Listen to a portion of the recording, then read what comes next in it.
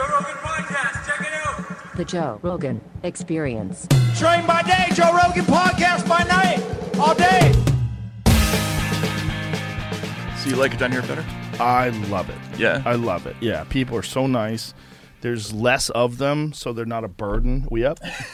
Yeah, you know, I think big cities, people just become they get in your way. Right. And no one's in your way here. Everyone's friendly. Yeah. It's like normal. That's They're great. normal people. Plus, it's not tainted by show business. As much as people try to pretend that Hollywood, doesn't have an effect on their lives. I'm in real estate. Get the fuck out of here. Like, everyone is tainted by the weirdness of that city. Yeah. Because it's a city that's predicated on being full of shit. Like, you have to pretend you're something. Yeah, like everybody, as soon as they're talking, they start lying, basically, right? Well, it's like an angle. For sure, like, they're selling themselves. Right. And promoting an angle. And out here, no one's doing that. Right. It's so refreshing. It's like, this is Mike. He makes barbecue. Oh, hi, Mike. Like, Mike's a normal guy, you know? Must take some time to sort of decompensate and decompress, get back to It took a few weeks. That's it. And then I was like, yeah, I embraced it right away. Because, when we moved here, I started looking in May of 2020. I was like, I'm getting the fuck out of here. I see the writing on the wall. Because there was 2 weeks to stop the spread and flatten the curve. I'm like, okay, makes sense. That makes sense. I was all on board. And then as time went on, I'm like, this is not 2 weeks. And then they were talking about more restrictions, and then they were shutting down outdoor dining and this and that. And I was like, what are they doing? Oh, they're enjoying this. They're enjoying telling people what to do, which is just basic human nature. To pretend that that government agencies, that people who wanted to be mayor, people that wanted to be governor would somehow or another avoid all the pitfalls that are just naturally a part of being a person when a person has power, especially power over a bunch of people that are scared. And you're offering solutions and you're standing there and we have to keep the safety of our communities in mind. Right. Like, that kind of shit. Yeah. I think that's a big story of modern America is people just not being able to deal with the idea that there just aren't solutions for some things. That for some things you just can't fix it by fiat.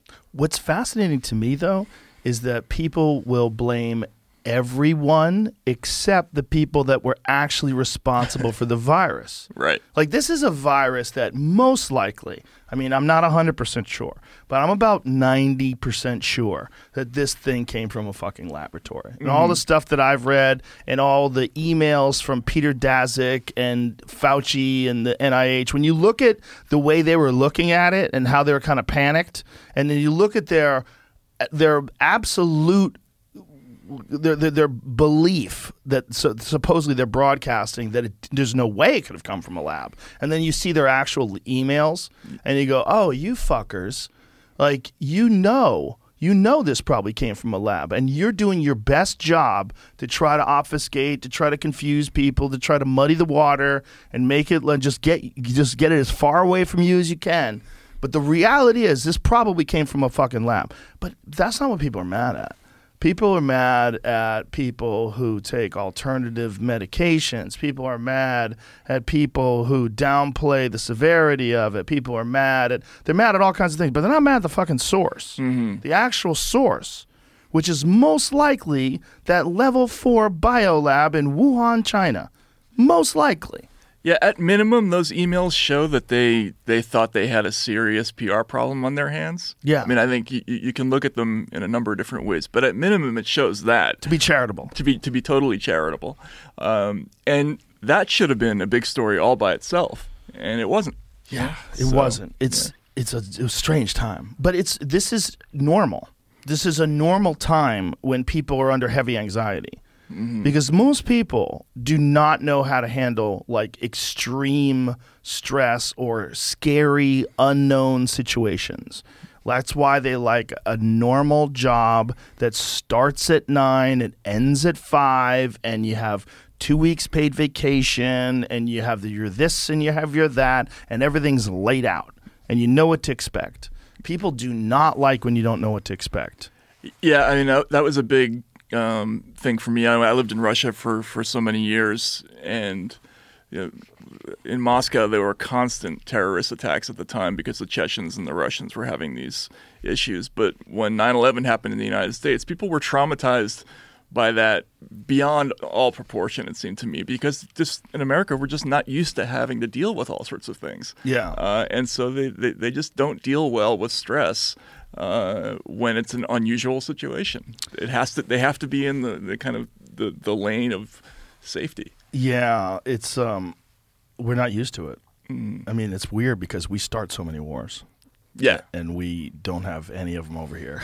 Right, exactly. So fucked. Exactly. Yeah. I have a good buddy of mine who's my former kickboxing trainer. Shout out to Shuki. He lives in Israel, but he lived in America for a little while and he went back to Israel. But I was hanging out with him and his family over his house one night for dinner, and they're playing the bongo drums and dancing, and like they're really like festive people. And I go, why are Israelis like so happy? And he goes, because over in Israel, you never know. Right. He goes, at any minute you could die, so fucking party. Party. Like, you know, just he was always happy. Right. But he had this attitude because of the conditions, because there's a real fear in the air. Right. The presence of death is all around you, so Yeah. you're more conscious of living life. Yeah, absolutely. In America, it's completely the opposite, obviously. Exactly. Yeah. It's the opposite. We are basically like trust fund kids, you know, in terms of like how we handle the real adversity of the world, and forget about just the stuff that we create. I mean, if anything natural occurred, any like real disaster occurred, you'd see mad panic in the streets. All these there's so many people out there that are prepping, and so many people that prepare. But are you really? Are you really ready? Right. Because I don't think you are. Right. I think when the shit actually hits the fan, it's the tiniest, smallest percentage of the people that are going to be able to like gather up their senses and make some sense out of this and regroup. Yeah, but I think they're not preparing because they're enjoying being miserable right now. I mean, you were talking about that before, but yeah, no, this is like the most unfun period in American history, at least in my lifetime. Yeah. It's unfunny. Entertainment isn't fun. I don't know. It's miserable. Well, it's very tense. Yeah. It's very tense, and there's a lot of people that are profiting off of that tension. Mm-hmm. There's a lot of anger merchants out there, you know, that are essentially elevating their brand by just getting mad at things and having the least charitable view of people, the least charitable view of situations, the most polarizing arguments of right versus left and vaccinated versus unvaccinated, and yeah. No, I spent a lot of time on this. The press aspect of it is just horrible because financially, you know, that's the way these businesses work now. They're trying to create an addictive experience of being upset, and they know exactly how to do it. And they've kind of moved all the people in the business who used to do the job of moderating and making sure that people saw all the different sides of the issue. They've all been kind of shoved out of the business, and now it's just one gigantic anxiety machine. If you turn on MSNBC or CNN or even Fox, basically their job is to get you worked up about stuff. Well, that's the only way they can make money. Exactly. That's what's so crazy about the world that we're living in. But what's interesting is I think the positive aspect of this, and let's try to find the silver lining, right? I think the positive aspect of this is it's really highlighting the importance of independent media. You know, people like Crystal Sager from Breaking Points, Kyle Kalinske, Glenn Greenwald, yourself, these independent journalists who I can turn to. I go, okay, I know if I'm reading a Matt Taibbi article, you're going to tell me exactly what's going on. And there's not many of you. Right. There's a small handful of you where I know I can get unbiased, intelligent observations. Yeah, no, it's great. And this... I think a lot of people in what we're finding, and you're of course familiar with this, is that there's a massive audience out there that is very frustrated with traditional media, the manipulative aspects of it, the predictability of it. And so they're coming to places like Substack, and I spent my whole life in the media business. I had an editor once who called it managing the decline. Like the expectation in media was always that there was going to be less and less money forever because audiences were dwindling because they just didn't like the product that we were putting out. In independent media now, it's the opposite. It's skyrocketing. There's incredible growth. You obviously know this. Substack is doing amazingly well. Yeah, it's a very bizarre experience as a journalist to be part of that. But it's been really, really cool. I don't think it would be possible any other way. I think there has to be this massive decline in the believability of CNN and fill in the blank, like whatever mainstream big time publication. The fucking Rolling Stone, when they printed that horse dewormer story about Oklahoma, I'm like, Jesus Christ, do you guys not have anybody working there that can look at the photo they used. It's Oklahoma in the summer, and you got people with winter coats on. Right. Like, are you guys out of your fucking minds? Like, what is going on over there? So what happens in media is we have this expectation that if something is published in another reputable news organization, we assume that it's been checked and that it's true. Somewhere down the line, whoever did the original reporting actually checked it. And what happened in that case is, let's explain what the story was so people can. So basically, an ER doc, if I remember correctly, in Oklahoma, in rural Oklahoma, gave an interview to a TV station. And essentially, he was saying that there was a problem with people who were taking ivermectin, and they were getting so sick that they were lining up outside the ERs and preventing people who had gunshot wounds from being treated, right? Yes. Now, me as a reporter, if I hear that story, the first thing I'm going to think is, are there really that many gunshot victims in rural Oklahoma? There's already a little bit of a problem with that, right? You would want to check that right away. What actually happened is some wires got crossed. Like the guy was talking about one thing, and somebody who saw the story assumed a correlation that wasn't there, and then it got retweeted by Rachel Maddow. And then she doubled down on it the next day. Exactly, which is wild. The fact that the facts were clearly available, and she doubled down on it. First of all, do you know how many people that have actually ever even gotten sick from ivermectin? Ever? I don't know. Billions of people. What did Peter Attia read it off to us? It's less than 100. Right. Ever. I mean, it's been used for river blindness for how long, right? It's an incredibly safe 40 medication, years. right? Yeah. Now that's not to say that it necessarily works as a COVID treatment, right? But there's so much disinformation about this whole thing. That's a different conversation. That's a different conversation. But the thing about Rachel retweeting that and doubling down, what's so interesting about that, and this is a phenomenon that's completely new in my experience in media, is that companies now know that their audiences will forgive them for making mistakes as long as the mistakes are in the right direction. Right, as long as it's ideologically correct. As long as it's ideologically correct. So there was a whole generation of reporters who were raised like me. Like our whole thing was the night before we published something, we couldn't sleep because we were afraid of that one thing that would be fucked up in the report that somebody would catch the next day, and that might end your career, right? Like if you got something really, really badly wrong, it was potentially a career-ending thing, especially if you made some kind of ethical mistake in forgetting to check something. So that terror was common to all reporters until recently. Now all of a sudden, when you make a really, really bad mistake, your audience is probably going to be fine with it. They don't punish you for it in the same way. And they've basically brought in a whole generation of people who have this ethos of, well, so what if it's wrong? Which is why all these people no longer have faith in these companies, and they can't see it. It's amazing that they can't see it. But people are leaving these companies. They're no longer trusting them. And they don't see that correlation, which is incredible to me. It's very strange, but again, it fuels this thing that I think is very good, which is trustworthy, independent media.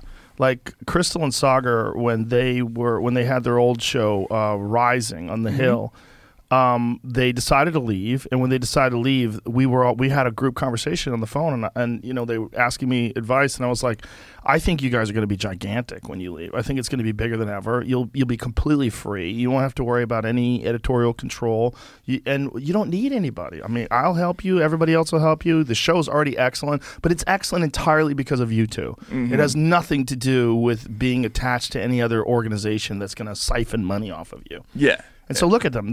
They were number one almost instantly, right? And they've maintained that position the entire time, and they're bigger than ever now. Right. Yeah. And they were raised. They had that hesitation because we're raised in media, in professional corporate media, to be terrified of leaving the fold. Now, yes. I actually came up through alternative media, so I wasn't afraid of leaving it. I had my own newspapers when I lived overseas.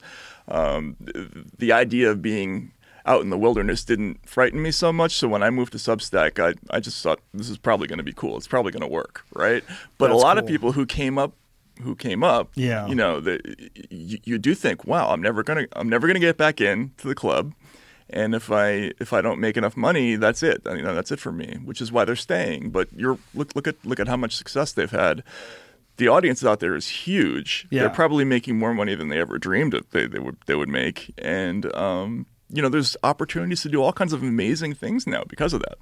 Yeah, there really is. And, I was really fortunate that I had other jobs when I first started doing this podcast. And the podcast was never, the beginning of it at first was never for money. It was just for fun. Mm-hmm. I never thought of it as a job at all.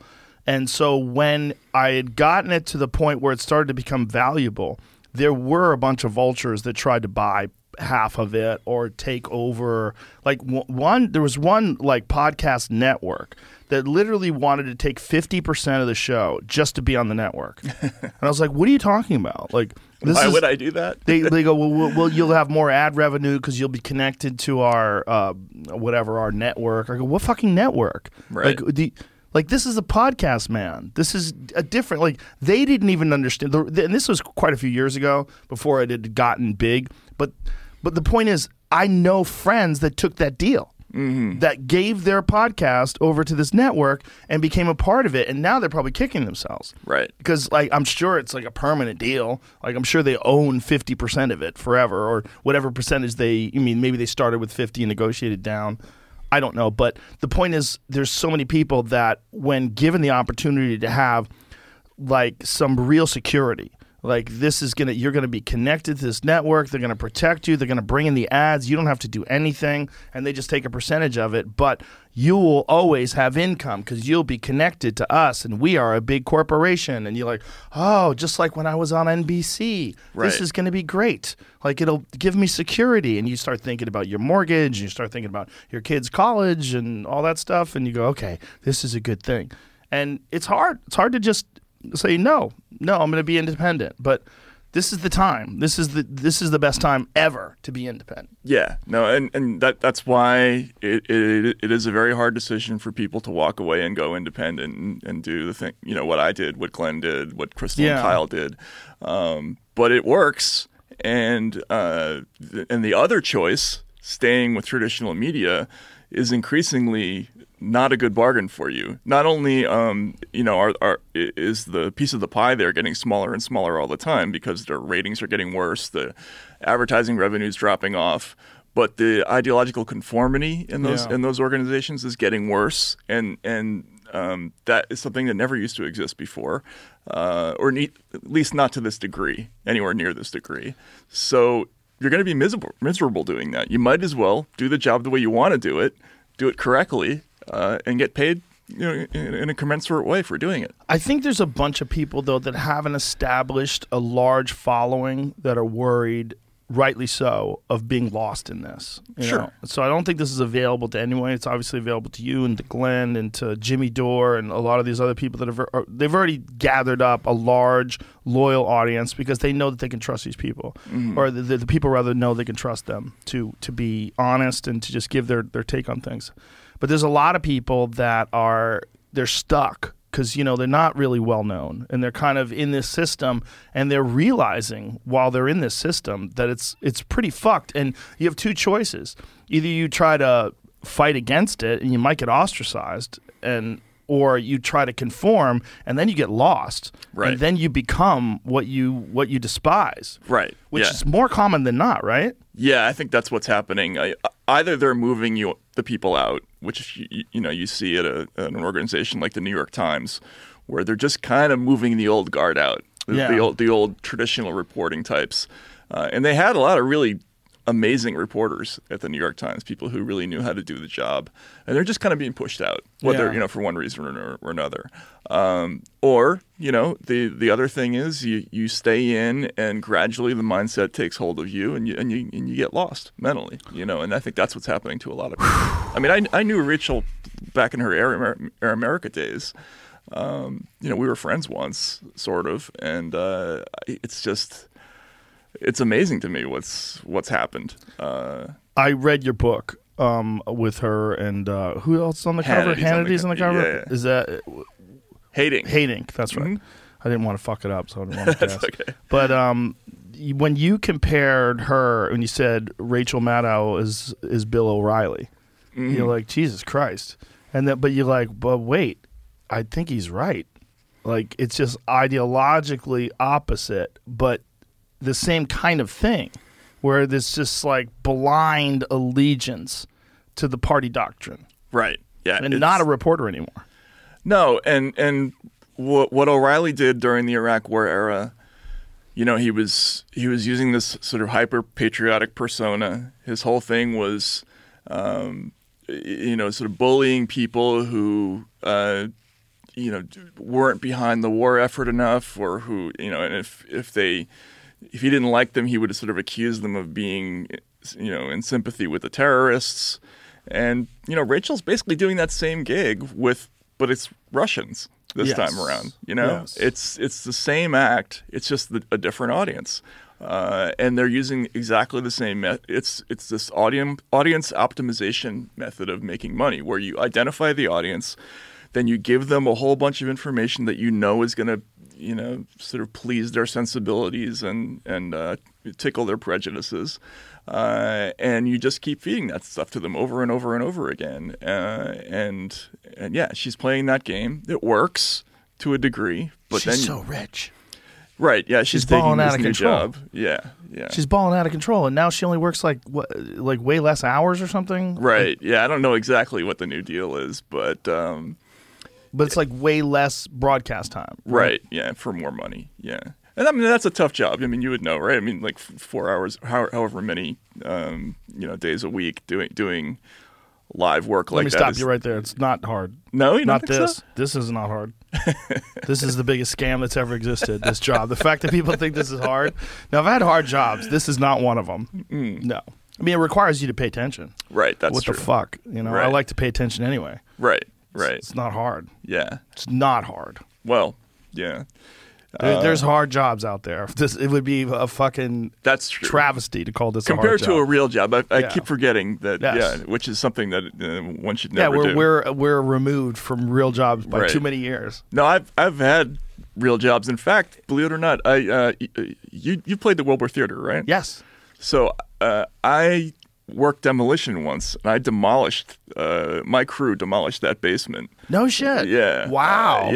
So we did the job that helped turn that into the Wilbur Theater. That cellar 1 million years ago. That's pretty I was cool. being punished for getting.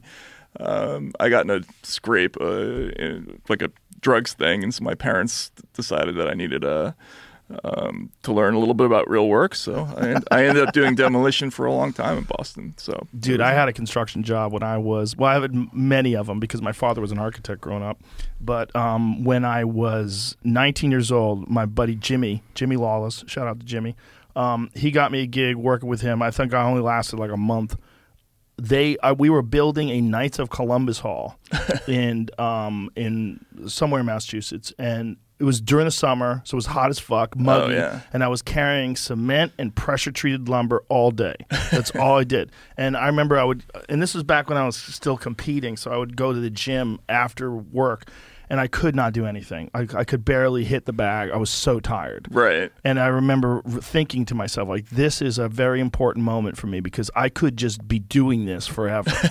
and you want to be doing anything but that. Anything but that. Yeah, I was exactly. 19, and it was a real wake-up call. I was like, okay, we got to figure this out because there's no way this is going to work. I can't do this. Yeah, absolutely. I mean, in that first job that I did, you know, the big stairs there at the Wilbur Theater to go down. So we had to basically jackhammer a whole bunch of concrete out of that floor and then figure out a way to get it up into a dumpster. Like, you know, so it was big chunks of concrete and stone. And we tried all these different ways, like driving a bobcat up the stairs, like all these different things. There was no way to automate it. The only way to do it was to put it in a rubber bucket and have two guys carry each one up and down the stairs. So the guy I was with had just gotten out of jail, and he was like, this is what the people who built the pyramids must have felt like, you know, carrying that stuff up the stairs. So, yeah. Yeah, if that's how they did it. I used to work in that basement. There was a comedy club in that basement called Duck Soup. Mm-hmm. Yeah, the guys who owned the Comedy Connection, Bill Blumenreich, who eventually took over the Wilbur, he bought it after these guys had kind of failed this one. They decided to try this project of a really high-end comedy club that only did clean comedy for like respectable people, and then like they served really nice food, and it did not work out. Huh. It's like, because right across the street was Nick's Comedy Stop, which was like wild, and they were literally offering you can get paid in cash or cocaine. Like it was, that's real. Like that was really. That sounds like where all the actual comics would want to go. Exactly. Play. Right. So we would work across the street, but you had to do surgery on your act. You had to like remove parts of your act to be able to work there. What did they put in the sign? Like comedy but less funny? Or is that No, the idea was like Duck Soup, the great Groucho Marx, Marx Brothers movies. That movie was, they thought it was like one of the great classic movies, and they thought it would be fun to like have this classy comedy club. And so they had all these other options. There were Stitches and the Comedy Connection, all these other clubs. They're like, let's have one club that's like very high end and beautiful, and it didn't work. And so then it became an Improv after that. The Improv took it over after that, and then eventually it just went under. And then Bill, he's a real businessman. He turned it into the Wilbur. They did Faneuil Hall for a while, and I think that's when Bill bought them, and then they converted the Wilbur is now the big, like when comics come to town, they work right. there. Yeah, it's that's like, the big venue now. Yeah, I did my last Netflix special there. Right. Yeah. Exactly. It's a great place. Yeah, absolutely. Yeah, but those really hard jobs are very important for people. That way you can never say a podcast is hard work. Absolutely. It's not even close. Yeah. But the thing that's going on now that's really interesting is watching all these pieces shuffle and move around, like the Substack thing and the podcast thing, and watching the reaction that traditional media has to it. That's been unbelievable. Go ahead. Why? It's because it used to be they ignored it. And then they recently just have started attacking it, and it's fascinating to watch because like their ship keeps sinking, and as their ship is sinking, they're like, you guys suck, like this is terrible. What you're doing over there is terrible, and they're going under while they're doing it. It's amazing. I first started hearing about this last year. I knew somebody who worked at the Times, and he was basically saying, the op-ed page is really worried about Substack. I'm like, why would you be worried? Like, you're the New York Times. You got 7 million subscribers. Who cares? But they're really worried about it, and they did. The series of hit pieces have come out over and over and over again. It's one line of attack after another. It's misogynistic. It's anti-trans. It's this or that,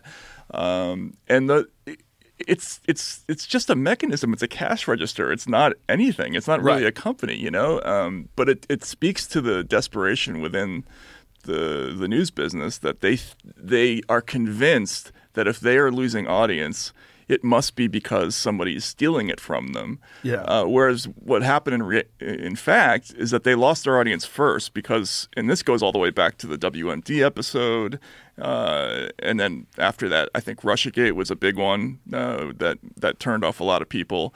And they've been steadily losing audience just because of factual issues, and people they were already out there. That audience was already out there, as you know.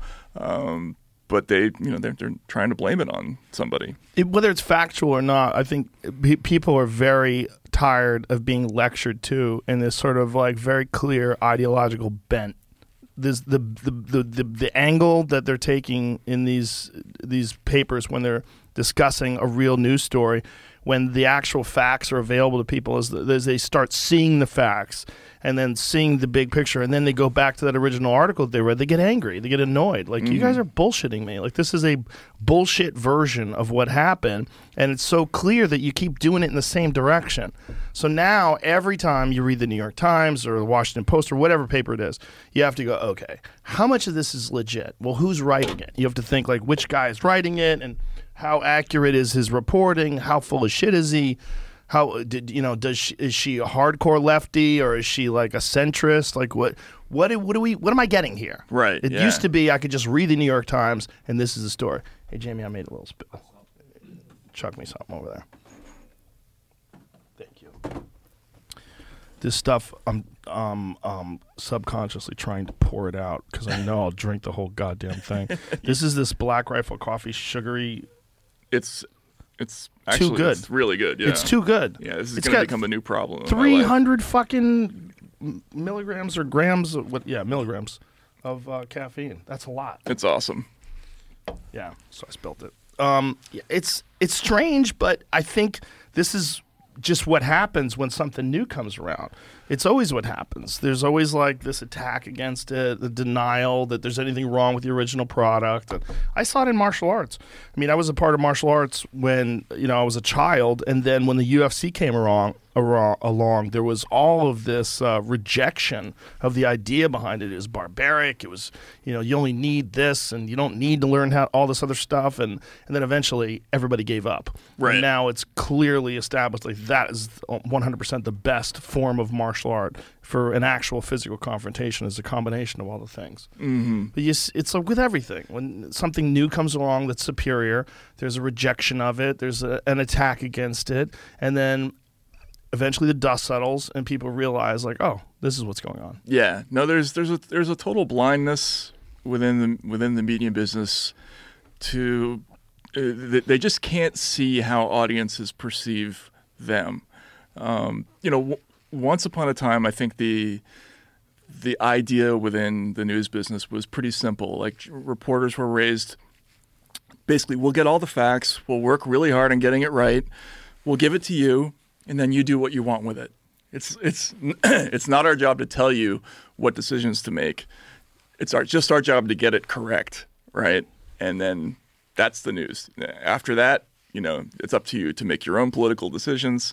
But that's why political affiliation didn't necessarily mean so much back in the day. It was always true that basically all reporters were Democrats, but it didn't show so much in the news media once upon a time because we had a professional ethos that just said, we're not supposed to care, right? Right. We go in to cover whatever. We're just going to collect all the facts, get all the quotes, put it out there, make sure everything's been checked, and then it's your deal. Now there's this new ethos that what Wesley Lowery, the reporter, calls the view from nowhere journalism, which is what I just described, that's not good enough, that they have to compensate for inequities in the system by basically trying to impact how people behave through coverage. And this is what they do all the time. I mean, they're trying to get you to make political decisions by how they cover things. And I saw this early on as a campaign reporter once when I was much younger, in 2004 and 2008. I would sit in the bus with the reporters, and they would be discussing which candidates they were going to describe as fringe, which ones were going to be described as electable, which ones would be serious, right? Because they enjoyed having the power of deciding for people, who got to be taken seriously and who didn't. And I think that urge to mold how people act is just ingrained in the business, and it's so off-putting. I think it is. What people, especially with something like the pandemic, people are desperate. They really, really need just to get the basic information. And instead, when the pandemic happened, we were in the middle of this super intense culture war that was revolved around Trump. So everything was viewed through that lens. Like hydroxychloroquine, Trump liked it, or Trump said he was taking it, therefore it must be bad, therefore, it must not work. But that's not how it works. It's not the drug's fault that Donald Trump took it. Did you see that Fauci had actually written a paper on the effectiveness of chloroquine on coronaviruses? What did he say? It was from 2000. I want to say 2015 or 2016. But there was he gave a statement about the effectiveness of chloroquine and coronaviruses. See if you can find that. Because it's really fascinating. But yeah, it's one of those things that when it came up, Trump fucked so much up just by being Trump. Exactly. He broke people's that Trump derangement syndrome. I used to think that was a funny thing that, not even that funny, but a thing that Republicans would say to try to invalidate anything that liberals would say. Like, oh, they've got Trump derangement syndrome. But as time has gone on, and you've seen it over and over again, and the justification for not just bias, but blatant distortions of the facts in order to impart a narrative, like clearly doing it on purpose. And they've done it with almost this righteousness because they're combating something, this evil, this evil Trumpster, and this evil Trump thing that's happening. Right. Yeah. No. And that again, that's new. Yeah. That's a new thing in our thing. So another example of that is what you were talking about before, the lab leak story. Yeah. Right. Trump believed it, therefore it must not be true. Right. Whereas I think the old school reporters would look at it, we wouldn't give a shit. Right? Like it's right. Whether it came from a lab or whether it came from a cave somewhere, we don't care. Like we're not supposed to care. Our job is just to find out, Yeah. And so they would dig, and there was not a satisfactory explanation. Throughout all of last year, we didn't know exactly where it came from. So why did we stop looking? Right. We stopped looking because it had been decided just sort of collectively that, well, here's the story we're going to have. We're going to stick to it. Anybody who has any other point of view on it is clearly a Trump lover or whatever, and we have to denounce that person. We have to call them a conspiracy theorist. We're gonna have this fact checking that piously declares that this is wrong, and of course it turns out then they backtrack and they think that there's not going to be repercussions for that. Well, that's why people are fleeing. Don't you traditional think they media. were forced into it though? They were forced to backtrack. Yeah, they had to because, well, actually, that's still a little bit of a mystery as to why they suddenly decided to back off. Well, Josh Rogan was responsible for quite a bit of it, and he's done amazing stuff. I mean, his work in exposing the whole disinformation campaign and the emails and the fact that Fauci was the one that restarted the gain of function research and funding gain of function research, all that stuff. I mean, and he's a Washington Post guy. He's rock solid. Right. And then I think there was a bunch of people that kind of, when he started reporting all this stuff and saying all these things, a bunch of people that were like, fuck, he went out there. Right. Like, he went out the door and he's like, guys, I can breathe. And everyone's like, fuck, should we go outside? You know what I mean?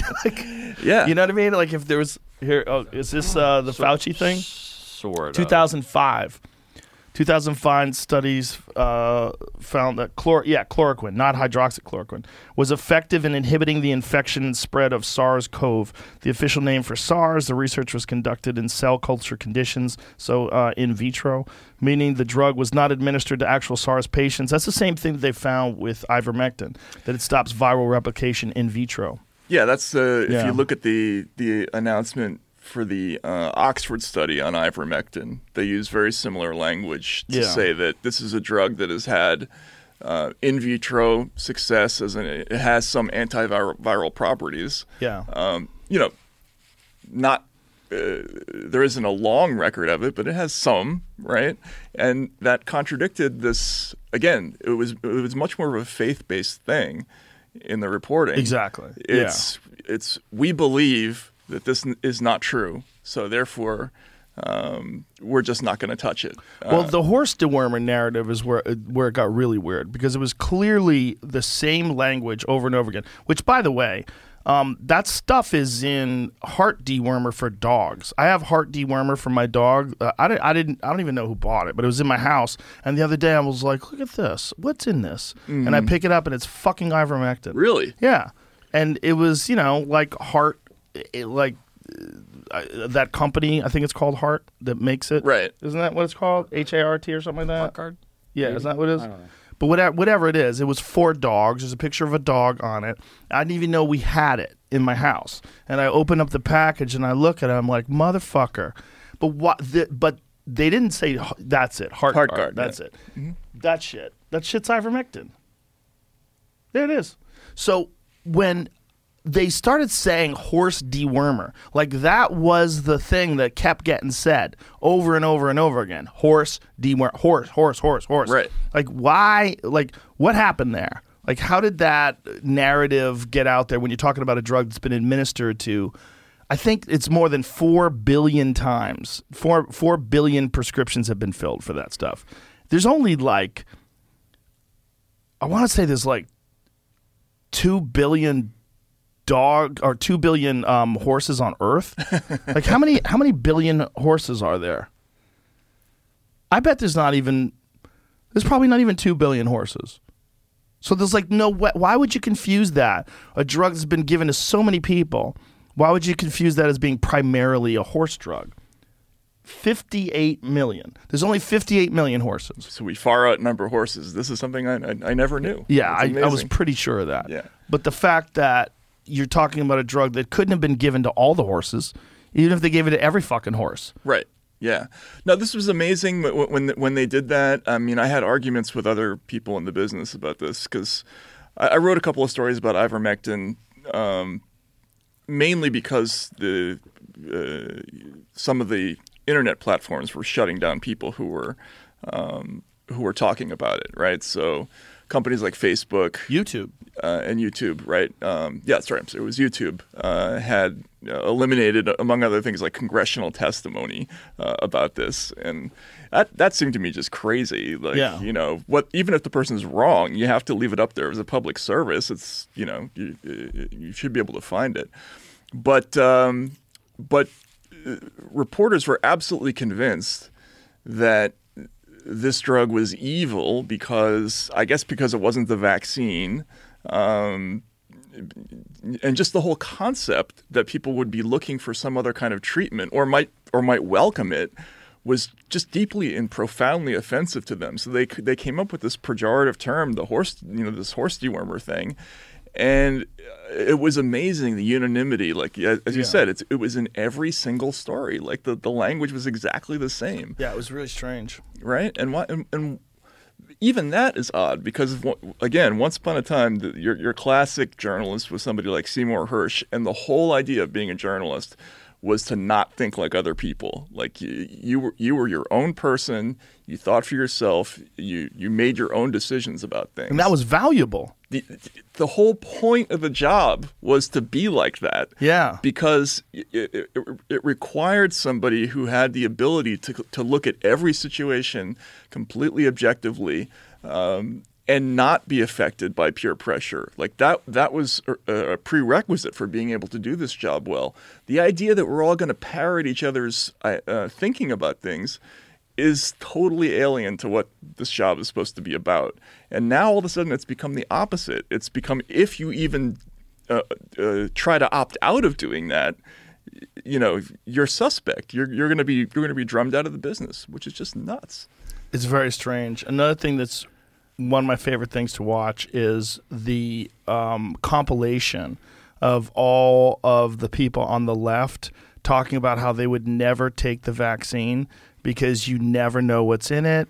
if Trump's hands are on it. Oh, God. That it's gonna, who knows what the long-term consequences of it are going to be. Right. And this is fucking Biden when he was running for president. Are you gonna take the shot? Who knows what it's gonna do to you? Kamala. There's no long-term tests. Kamala saying she wouldn't take the shot.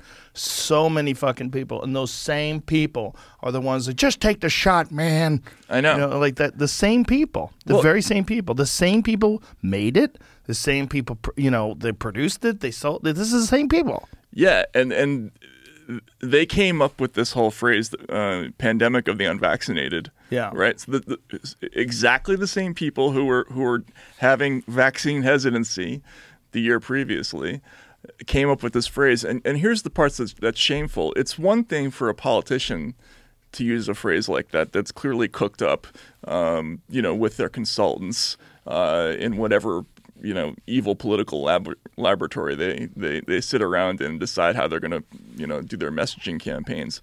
But then for an anchor person to get up and repeat it like it's his or her own thinking, that's just embarrassing. Like since when do we let politicians write our material for us?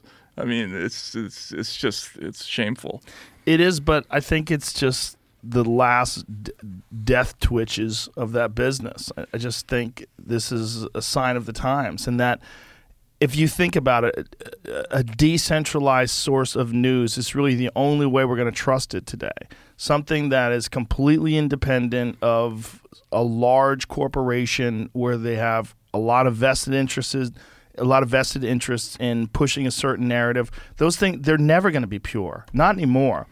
I mean, whatever the fuck they did, when they allowed pharmaceutical drug companies to advertise on television, and we're one of only 2 countries on planet Earth that allows that, they allowed the deepest roots of corruption and of influence to get in the way of all narratives, of everything we say and do. Mm-hmm. And the fucking sheer amount of money that's being generated by that is almost unstoppable. You could never cut all those roots.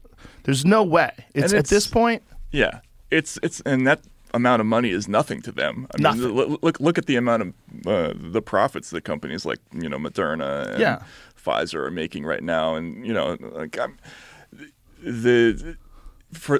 to buy the assent of basically all the networks, all you have to do is send a tiny percentage of your quarterly profits to a handful of news networks, and to them that's like manna from heaven. I mean, again, the news business is so starved for revenue that they'll bend to anybody basically. Did you see that? I mean, I know Jimmy Dore covered it, but quite a few other people have realized it now. The amount of money that Bill Gates has spent on influencing media.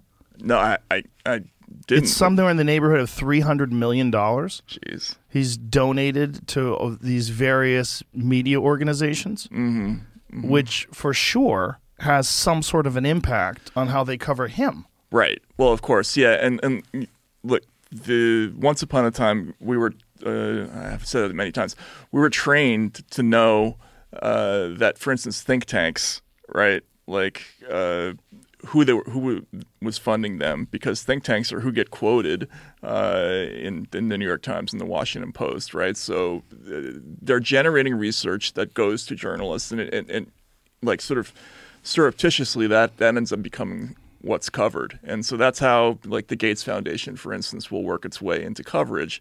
It'll sponsor research in an area like education. That's one of the things I'm covering now. And its research becomes, it gets into the news that way. But we were supposed to once have, our ears up and be conscious of who was paying for all this research. Where was that information coming from? And people don't really even think about it now. See if you can find that story, Jamie. I'm looking right now. I'm reading an article about someone last year actually was looking into it. Here, I'll show you. Journalism's Gatekeepers is what it's called. Columbia Journalism CJR. Review. Mm-hmm. Is that a respected publication? No, I mean, look, they've had their issues, but that's the top media criticism outlet, right?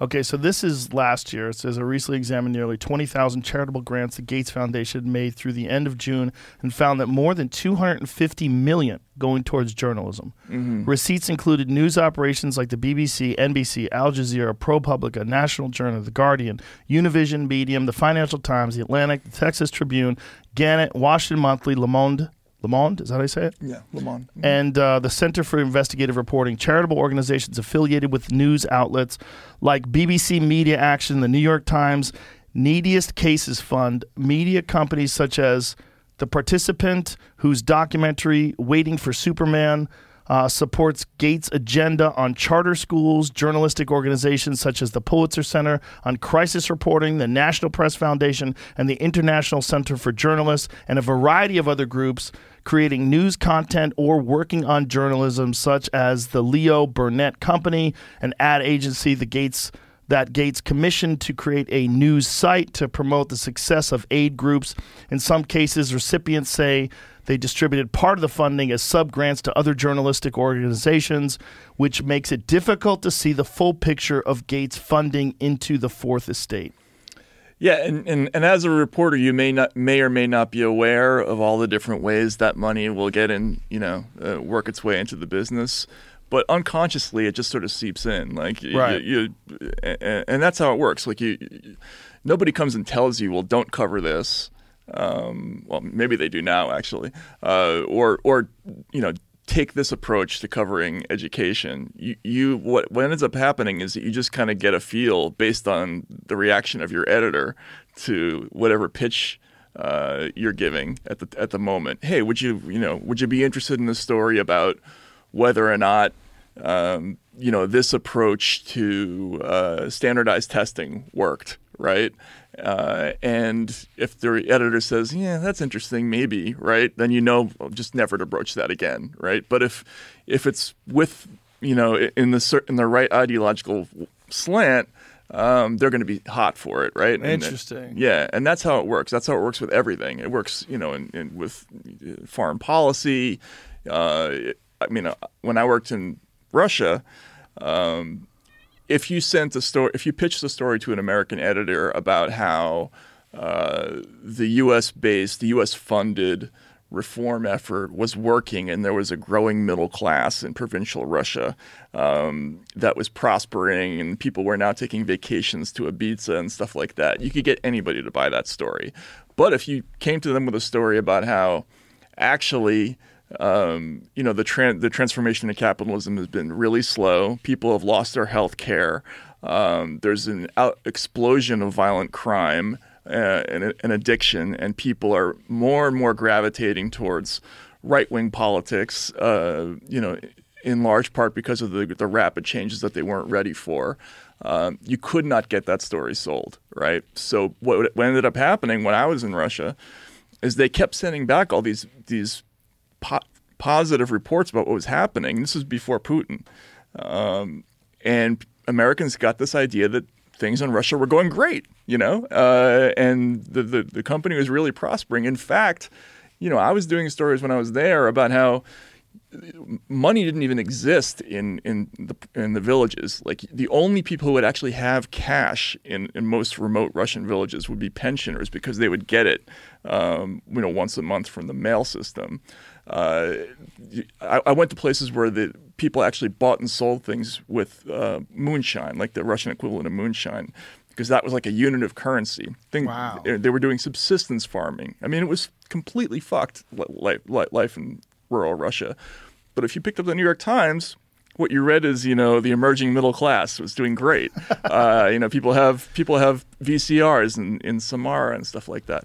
And that's how it works. Like you get a sense of what they want, you give it to them, and over time you just stop thinking about it. But it's not a healthy way to do it.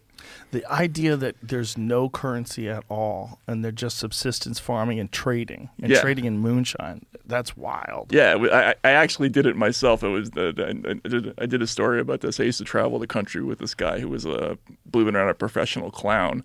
So we would do these things where we would get jobs in provincial Russia doing different things, whether it was bricklaying or, working in, agriculture, that kind of stuff.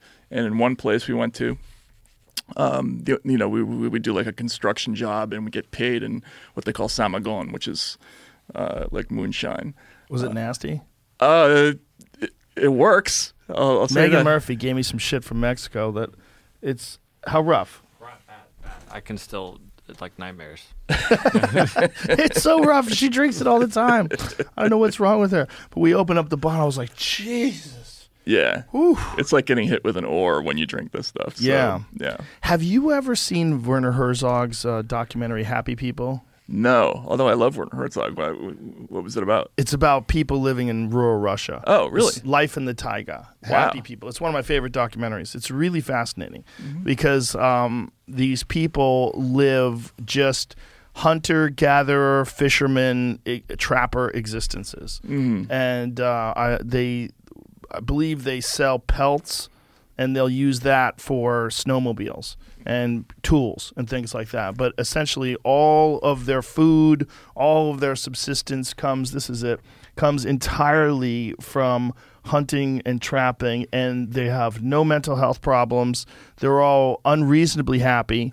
They're really like when you're getting translations of them, it's all in subtitles, but they're talking about how happy they are, and they talk about all the things they love about this particular way of living, and and this is what a man needs to do, and this is what a trapper does, and this is what a hunter does, and this is what, and they're talking about it with this pride and this, I don't know, man, this like really unusual resolve. Like they found their niche. They don't have this desire to escape.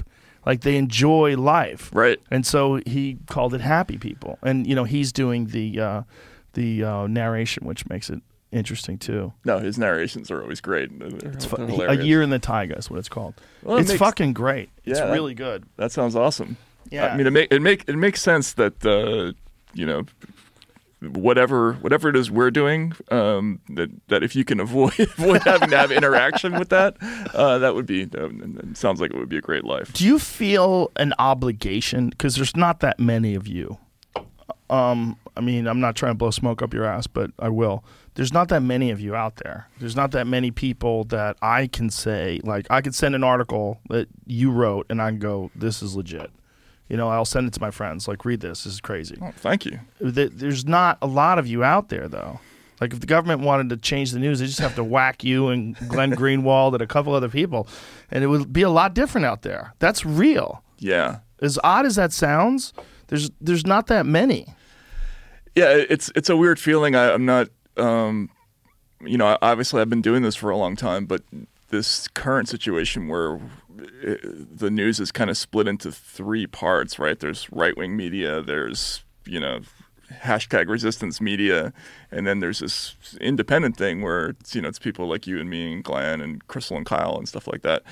It is small and emergent, and it's a lot of attention. I think there's a lot of pressure on us to figure things out because we haven't figured things out. Like Substack is really great for getting a couple of us paid a good deal of money, but we haven't figured out how to do like in-depth investigative reporting. We haven't figured out how to pay for that. Right. Foreign reporting. How would you pay for that without crowdfunding it? And if you crowdfunded it, wouldn't everybody know what you were doing?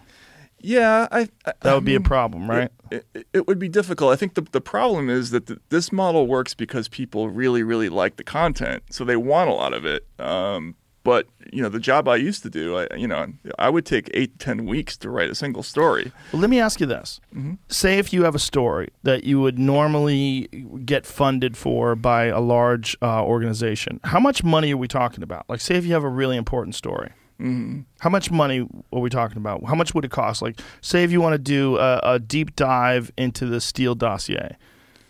So it would depend on what it was. If it was like a book length thing, I think how much book deals usually cost, right? But there's profit on the end of that, right? There's millions. There can be if you're lucky. If you're lucky. I mean, I think mostly.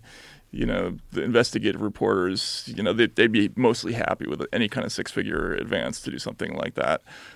In the magazine business, if you were going to do a big whack at something like that, 6,000 words, 10,000 words, once upon a time you would get,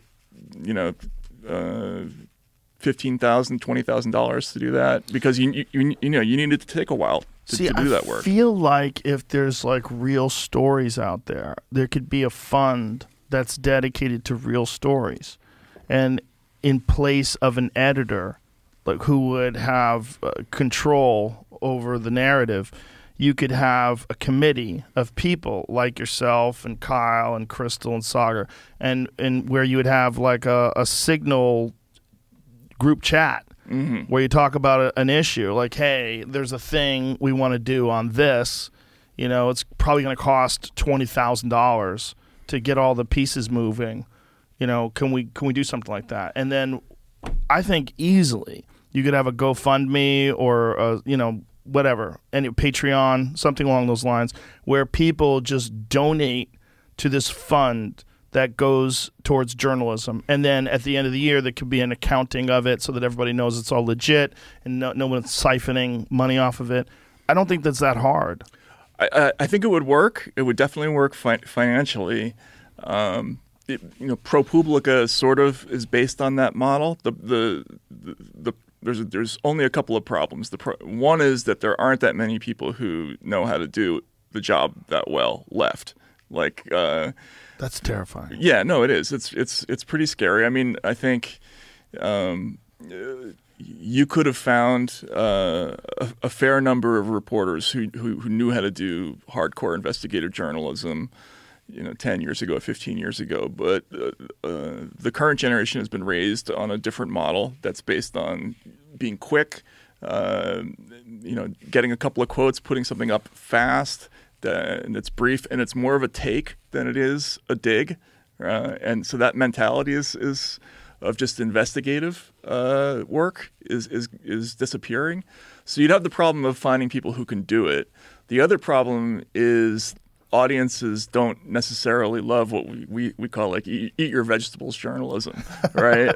There's some of it out there. There's plenty. There are people who do good work, but they have difficulty getting people to follow it because people do love the shit that's out there, right? They eat up the culture war stuff. Yeah. So those are two problems. I think I've always approached it that part of the job is a sales job. Like you have to get people interested in stuff that's important. You have to find a way to do it, whether you're using humor, whether you're using illustrations. It doesn't matter whether you use fiction writing narrative techniques to get people hooked on something.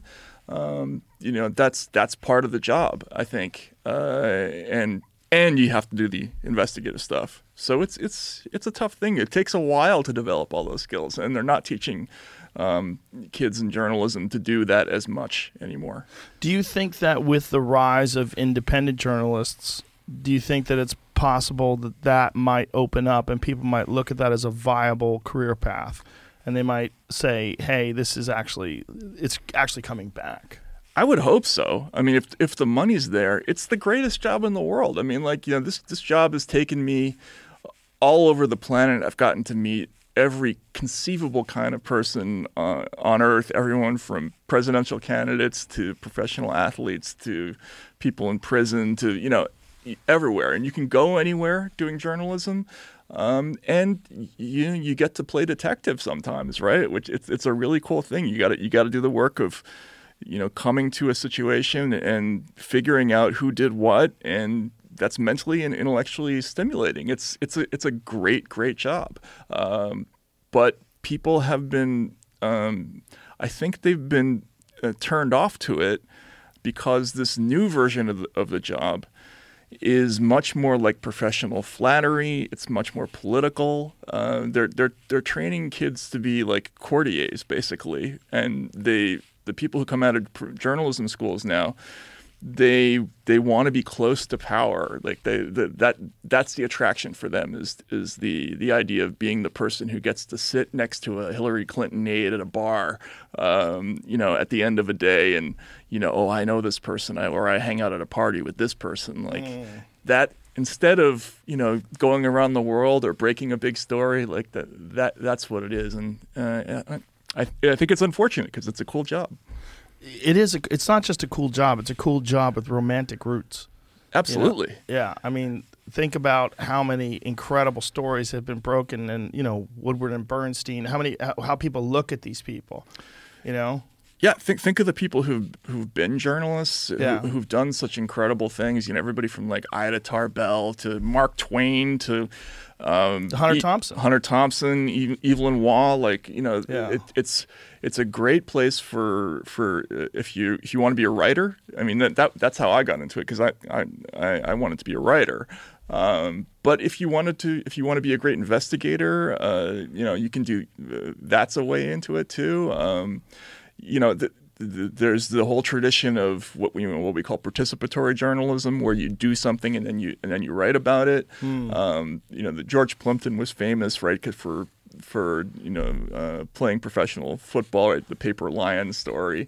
But I've done some of that, like doing work in Russia, or going undercover. I lived in a church in Texas for a while. Did you really? Yeah. Actually, the John Hagee church in San Antonio. I sort of joined that church and wrote about my experiences there. What were you doing there?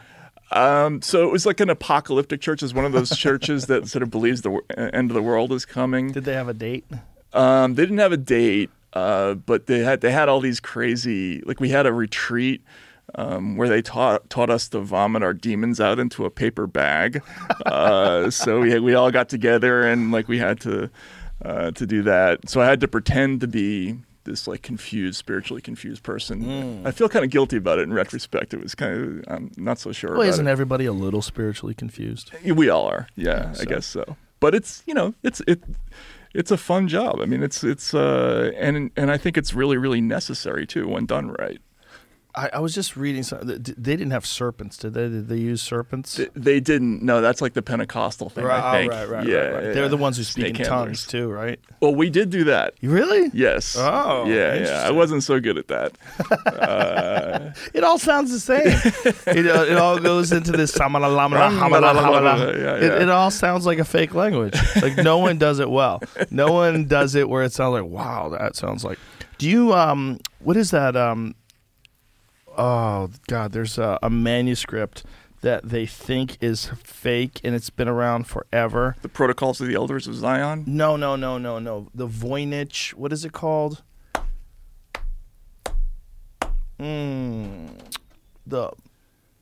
Voynich Voynich manuscript. That's it. 39 codes or something. Yes. There's this ancient book, and they don't know how old it is. How old do they think it is? So they were thinking before it was like a long-lost language. And as time's gone on, now they're kind of thinking it's not a language at all. That it's like someone just made up gibberish? a language. Yeah. Oh, they made it up? But it's really good. So it's confusing people. See if you can pull up some images of it. So it's got drawings and this language that they thought, it's really interesting. It's old as fuck. But look at how all the letters are written. It's all beautiful, and no one knows what the fuck it says. They have no idea. And there's a lot of theories, but for the longest time, they were trying to decipher it. And I think I might be speaking out of tune here because they might have changed, but I think they decided somewhere along the line that it's not really a language, that someone just made up a fake language. So I'm assuming that they had linguists and code breakers take a crack at it, and they just couldn't, right? They can't. It's early 15th century. So somewhere in the early 1400s, clear that, was the manuscript decoded? I don't think it has been, right? 2019, the manuscript was propelled back in the headlines once again when an academic made the explosive claim that he had succeeded where everyone had failed and successfully decoded the mysterious text. I think that's horseshit, though. I don't think that's true. If somebody 500 years ago made this beautiful thing but made it complete gibberish just to fuck with us in the future, that's kind of amazing. I really respect that. Yeah, if that's what they did. I don't know what they did. Yeah, that's funny. I think they think that somebody might have made it to sell to someone. Like someone might have made it in the early 1400s to sell as some ancient text. It currently consists of around 240 pages. There's evidence that additional pages are missing. Some pages are foldable sheets of varying size. Most of the pages have fantastical illustrations or diagrams, some crudely colored with sections of the manuscript showing people, fictitious plants, astrological symbols, etc. The text is written from left to right. The manuscript was named after Wilfrid Voynich, a Polish book dealer who purchased it in 1912. Yeah, I don't think that anyone has translated it. There was so much fuckery back then. Oh, yeah. There was, right? That's hilarious. That reminds me of the... go ahead. I was going to say, the earliest books. Well, I was reading something about some of the earliest... Somebody brought it up, and then I read something... I think somebody brought it up on this podcast. Yeah, I remember reading through this, and I thought we had come to an answer, but I don't remember it, and I'm not finding it. The answer of whether or not it's legit? Yeah, like even I thought they found out what some of the stuff was saying, and it was just like nonsense or... Yeah, I don't know if that's true. I think it's really under debate. But the earliest books, the real successful ones, were about like how to spot witches. Like everybody thinks like, oh, well, once they started printing books, that's when people started learning things. Like, no, it's kind of like today. Right? Yeah, they do. There's a lot of witch hunting going on today. Like if you think of like if YouTube was dominated by QAnon theories, that was like ancient publishing. Yeah, amazing. When they first started writing books, because I never even thought of that. I forget who brought that up. Someone brought that up on the show, that the earliest books were about witches. And I was like, what? And they go, yeah, that was the most successful books at the time, once they started printing books, like how to spot witches. Right. You talked about it on the 9th episode. But who was it that... The 9th episode ever? Yeah. Oh, Jesus. Wow. With whom? My memory's gone. My memory is like a hard drive that's like a 1 gigabyte hard drive, but I'm trying to stuff 18 gigs of information in there. It just spills over. Right. And then someone will bring something, I'll go, oh, yeah. Oh, now I remember that. Okay, I found the folder. And then I'll, Yeah, no, for me, I think I'm just actually, it's shrinking in size, that hard drive. Yeah, well, it's definitely not working that good. But this Voynich manuscript, I forget what my point was. It's just... It reminds me of the... remember the amazing story about the Zodiac Code? Yes. When they published it, and like the NSA, the CIA, and the FBI, like their cryptographers couldn't crack it, but then this couple in like Sausalito were just like sitting at their breakfast table, and they were the ones who figured it out. Oh, is that true? Yeah, it is true. Yeah, it's in the original Zodiac books. The cartoonist Robert Graysmith. We were going somewhere with this when I got to the Voynich manuscript. What the hell were we talking about right before that? There was a point. Don't remember. Media business, professional standards. Talking in tongues. Speaking in tongues. That's yeah. right. That's right. So we were just talking about gibberish. That fake languages. That fake languages all sound the same. They all sound. Yeah. Nobody does it where it sounds like, wow, that sounds like a good fake language. No, it's incredibly unconvincing. Except but it was very hard for me to do. I've found like that was the hardest part of the gig. Didn't J.R.R. Tolkien write a whole fake language to go along with The Lord of the Rings? Oh, like Hobbitish or something like that? I think he did. Or Elvish? Yeah, I think he did write some Elvish language. I think he wrote a fake language to go along with his books. So did Anthony Burgess. Well, he just basically took Russian words and made them into slang for Clockwork Orange. Oh, really? Yeah. But he had his own sort of slang language. That's a cool thing to do, Did this church that were they some of the people that did the Pray the Gay Away stuff? So there was a little bit of that. They didn't do conversion therapy exactly, but they definitely counseled people who were in that situation. Let's put it that way. I thought about doing one of those, but then where I would actually join one of those retreats and see how they went about trying to convert people, but that never worked out. There was someone who was a famous politician and their husband was involved in one of those things. I'm trying to remember who it was, but her no. It was a female politician, and the husband seemed gay, and he was involved. I mean, that's a weird thing to say, but some people do seem gay. It's like you risk being criticized and being called a bigot for saying that. But if someone's talking like this, it's very rare that's a straight person, right? Right. Yeah. Yeah. For whatever reason, this is just in no way a judgment against gay people. But this guy was doing Pray the Gay Away stuff, and someone did some investigative reporting and did something, and it was like this guy like clearly has a heart on, and he's like behind me hugging me. And telling me that, Jesus does not want him to be gay and that we're all going to work through this. And he's like, the whole thing was like uber bizarre. That's crazy. It's amazing that whole conversion therapy thing was such a big deal, like even 10, 15 years ago. Yeah. There have been, a lot of changes since then. Well, changes in acceptance hopefully, yeah. but also changes in an understanding of homosexuality, that this is not a choice. It's like this Right. The idea that it is a choice is nonsense. Right. And, right. And we although they're now changing the thinking on that. Really? Well, I mean that's not to wade into an area that's completely radioactive, but too late. It's the the trans issue, the whole idea that something like that is determined by biology runs a little bit counter to current thinking. Oh, okay. So Gender trans fluidity is very different, though, right? Yeah. The reason why trans is different because there are trans people, right, that start off as biological males and they identify with being a female, but they've had children with females and they've had relationships with females, and then as they transition, they remain attracted to females. Right. This is very common. Yeah. So I don't think it's quite the same as gay. It's very different in that it's whatever it is in the human mind that makes you identify with another gender. It seems to have nothing to do with your sexual preference. Okay. Yeah.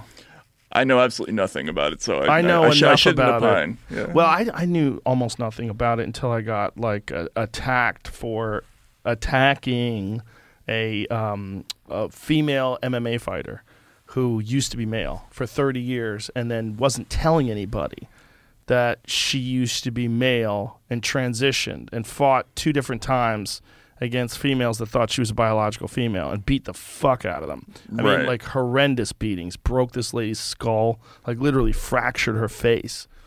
It was scary stuff. And when you watch the fights looked like a guy beating up a woman. Mm-hmm. It wasn't like someone who's particularly skillful. It was just wrong. It was just and it was at a very low level of MMA.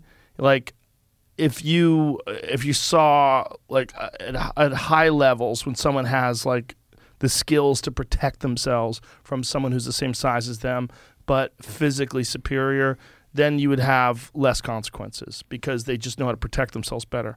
But these women weren't that skillful, so the strength and the physical power was a huge factor. Right.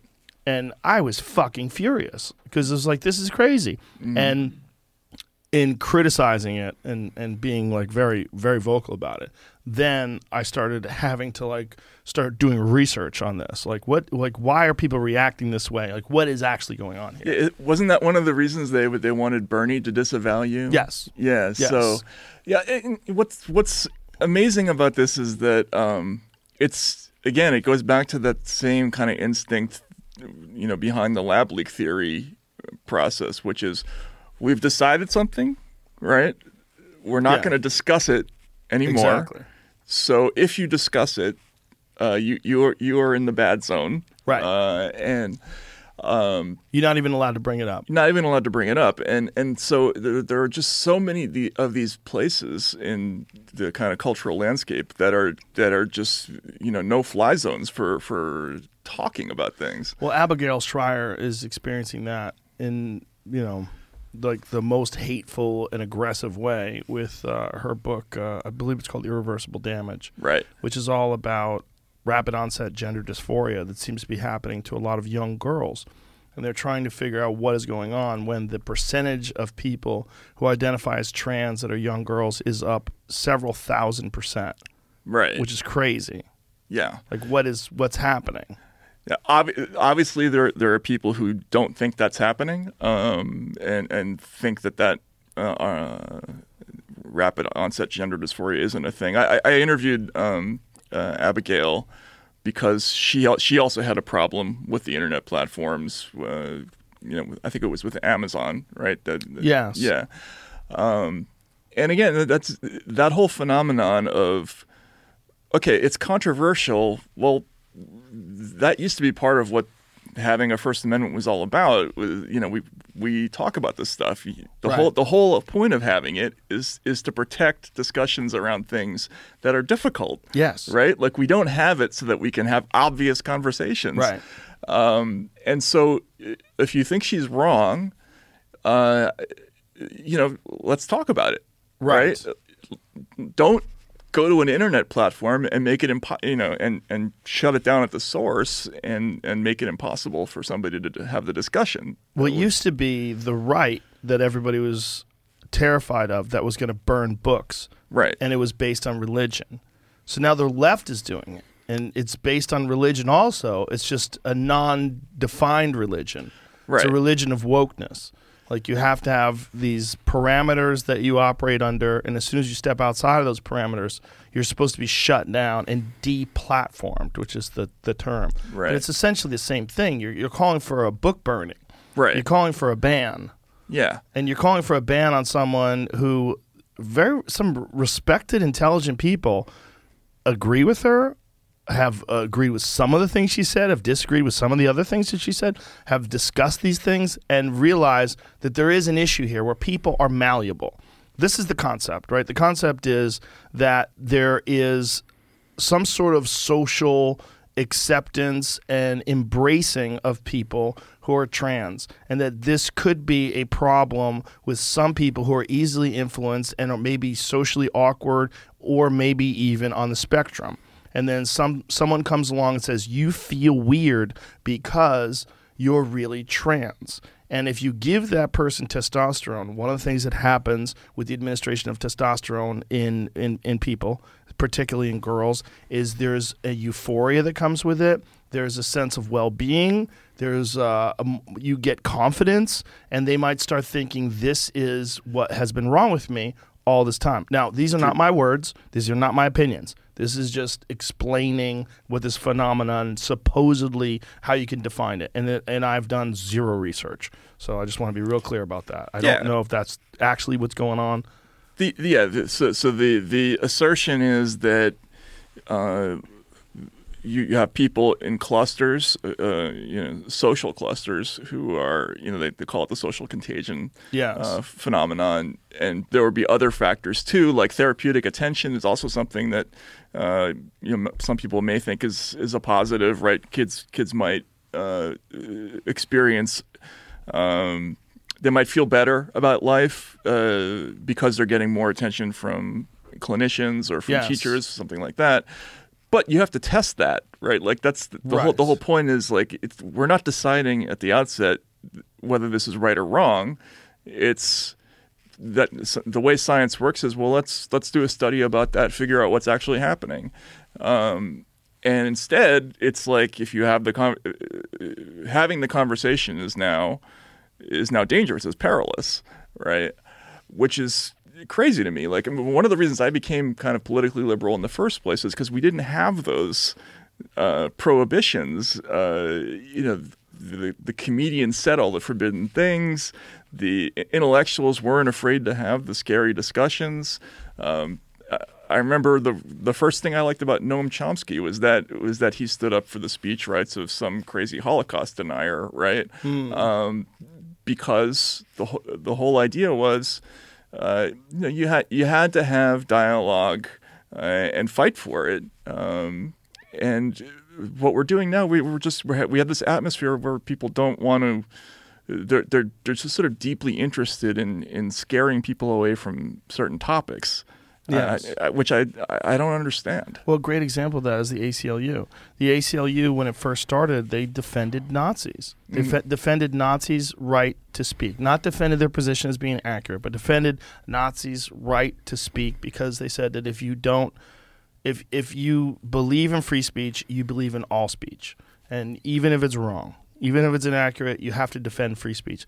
Now they are like one of the wokest organizations that's out there. They fly by this doctrine.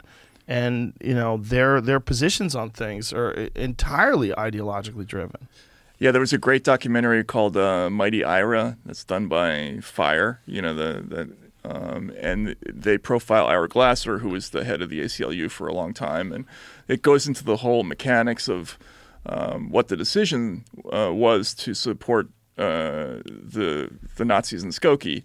And it was specifically based on the idea that all these ACLU people had fought in the civil rights era. Like they had campaigned for civil rights, and their whole argument was if you let the town of Skokie decide who can and cannot march in their town, then you're going to have some southern town the next day deciding that a black organization or the NAACP can't march there, right? Are we going to make a million different authorities who are going to decide who gets to speak and who doesn't? And that's a very compelling argument, right? Very compelling. And it was deeply thought out, and they were really, really they took it very seriously from an intellectual level. Like we know how offensive this is to people. They thought about what it would mean to the residents of Skokie, many of whom were Holocaust survivors, what it would mean for them to see those marchers go past their houses. They understood how if anything is harm, if any kind of speech is harm, that is it, right? But still, that this is a foundational idea in the United States, is that we defend this because it's part of our identity, and I think we're losing touch with why we have those ideas, right, and why it's so important to debate these ideas, and that when people are confused, they can see a better argument. They can see someone who eloquently spells out why these Nazis are wrong. And then you go, okay, now I have a framework. Now I understand. Like, if someone doesn't know why they're wrong, like maybe someone's uneducated, maybe someone grew up around people that were racists or Nazis, and then they get this compelling explanation of everything. And now you wouldn't have had that if you didn't have the Nazis. Like, you kind of need the shitheads and the bad people of the world so that you can say, here's why they're wrong. Mm-hmm. And then, it gets messy. And in the age of social media, that's where it's weird, because these shitheads never really had a platform before where they can get on these whatever platform social media allows them, and they can develop massive followings saying crazy shit. But that's still the same. We have to realize that even though it's new and it's uncomfortable, and you're seeing these numbers, and people are being indoctrinated into these ideas, what's important is to have a compelling argument against it. Yeah. And to have that, and to say, hey, this is why these people are wrong. Look, here's the most eloquent, thought out, articulate argument against that. And then where reasonable people are allowed to look at these two things and go, well, clearly these people over here are correct, and clearly I see why these people are so fucked up, and this is what's wrong. Yeah. Doing it the other way, just saying, okay, we're not going to let you see that idea. We're going to make sure that it comes affixed with a warning label, or we're going to make sure that person does not appear on this internet platform. You know what the Streisand effect is, right? Yes. It's so explain that to people, the whole story behind that. Yeah, I don't remember exactly what happened. It's a house. She had a house in Malibu, and it was this big, beautiful house, and they took photos of it from the air, and she got pissed, and she demanded it be taken down off the internet. And when she did that, everybody's like, what house is that? And then it became way more popular, and then everybody wanted to know where Barbra Streisand's house was, and that became the Streisand effect. She was operating under this delusion that we were living in 1950, when you can get the newspaper to take something down, and that would be it. That'd be the end of it. But in the age of the internet, it has the opposite effect intended. And this gets back to what we were saying at the very beginning, like this idea that people have to understand that there isn't a solution to everything. Right. And I think internet speech is the classic example of where people think there must be something we can do, step that we can take to make sure that these kinds of thinkers don't exist anymore. And there isn't. It's logistically impossible for a company like Facebook or Google or Twitter to scan individually each piece of content. It's being created at too fast a rate. The only way to do it is to have a better argument and win on that level culturally. Yeah. And they think that there's some kind of mechanical solution to this, and there isn't. There's not. And you have to be comfortable with that. Like that's part of what being a person is you have to deal with some things that are just disturbing. Yeah. And you have to have messy conversations, and and you're going to have to explain to your children what's going on here and who these people are. Great. Here's this is related. Are you aware of this new hate group march that was walking, where all these guys were walking with American flags? Made him get back in the truck. What's that? They were like in a yes, U-Haul they all truck or jumped in the back of a U-Haul truck together. Yeah. There has never been a thing that I've ever seen where almost immediately I was like, those are feds. Did this happen? I immediately like, that's fake. Like my immediate feeling. I looked at them. First of all, these guys are too slim.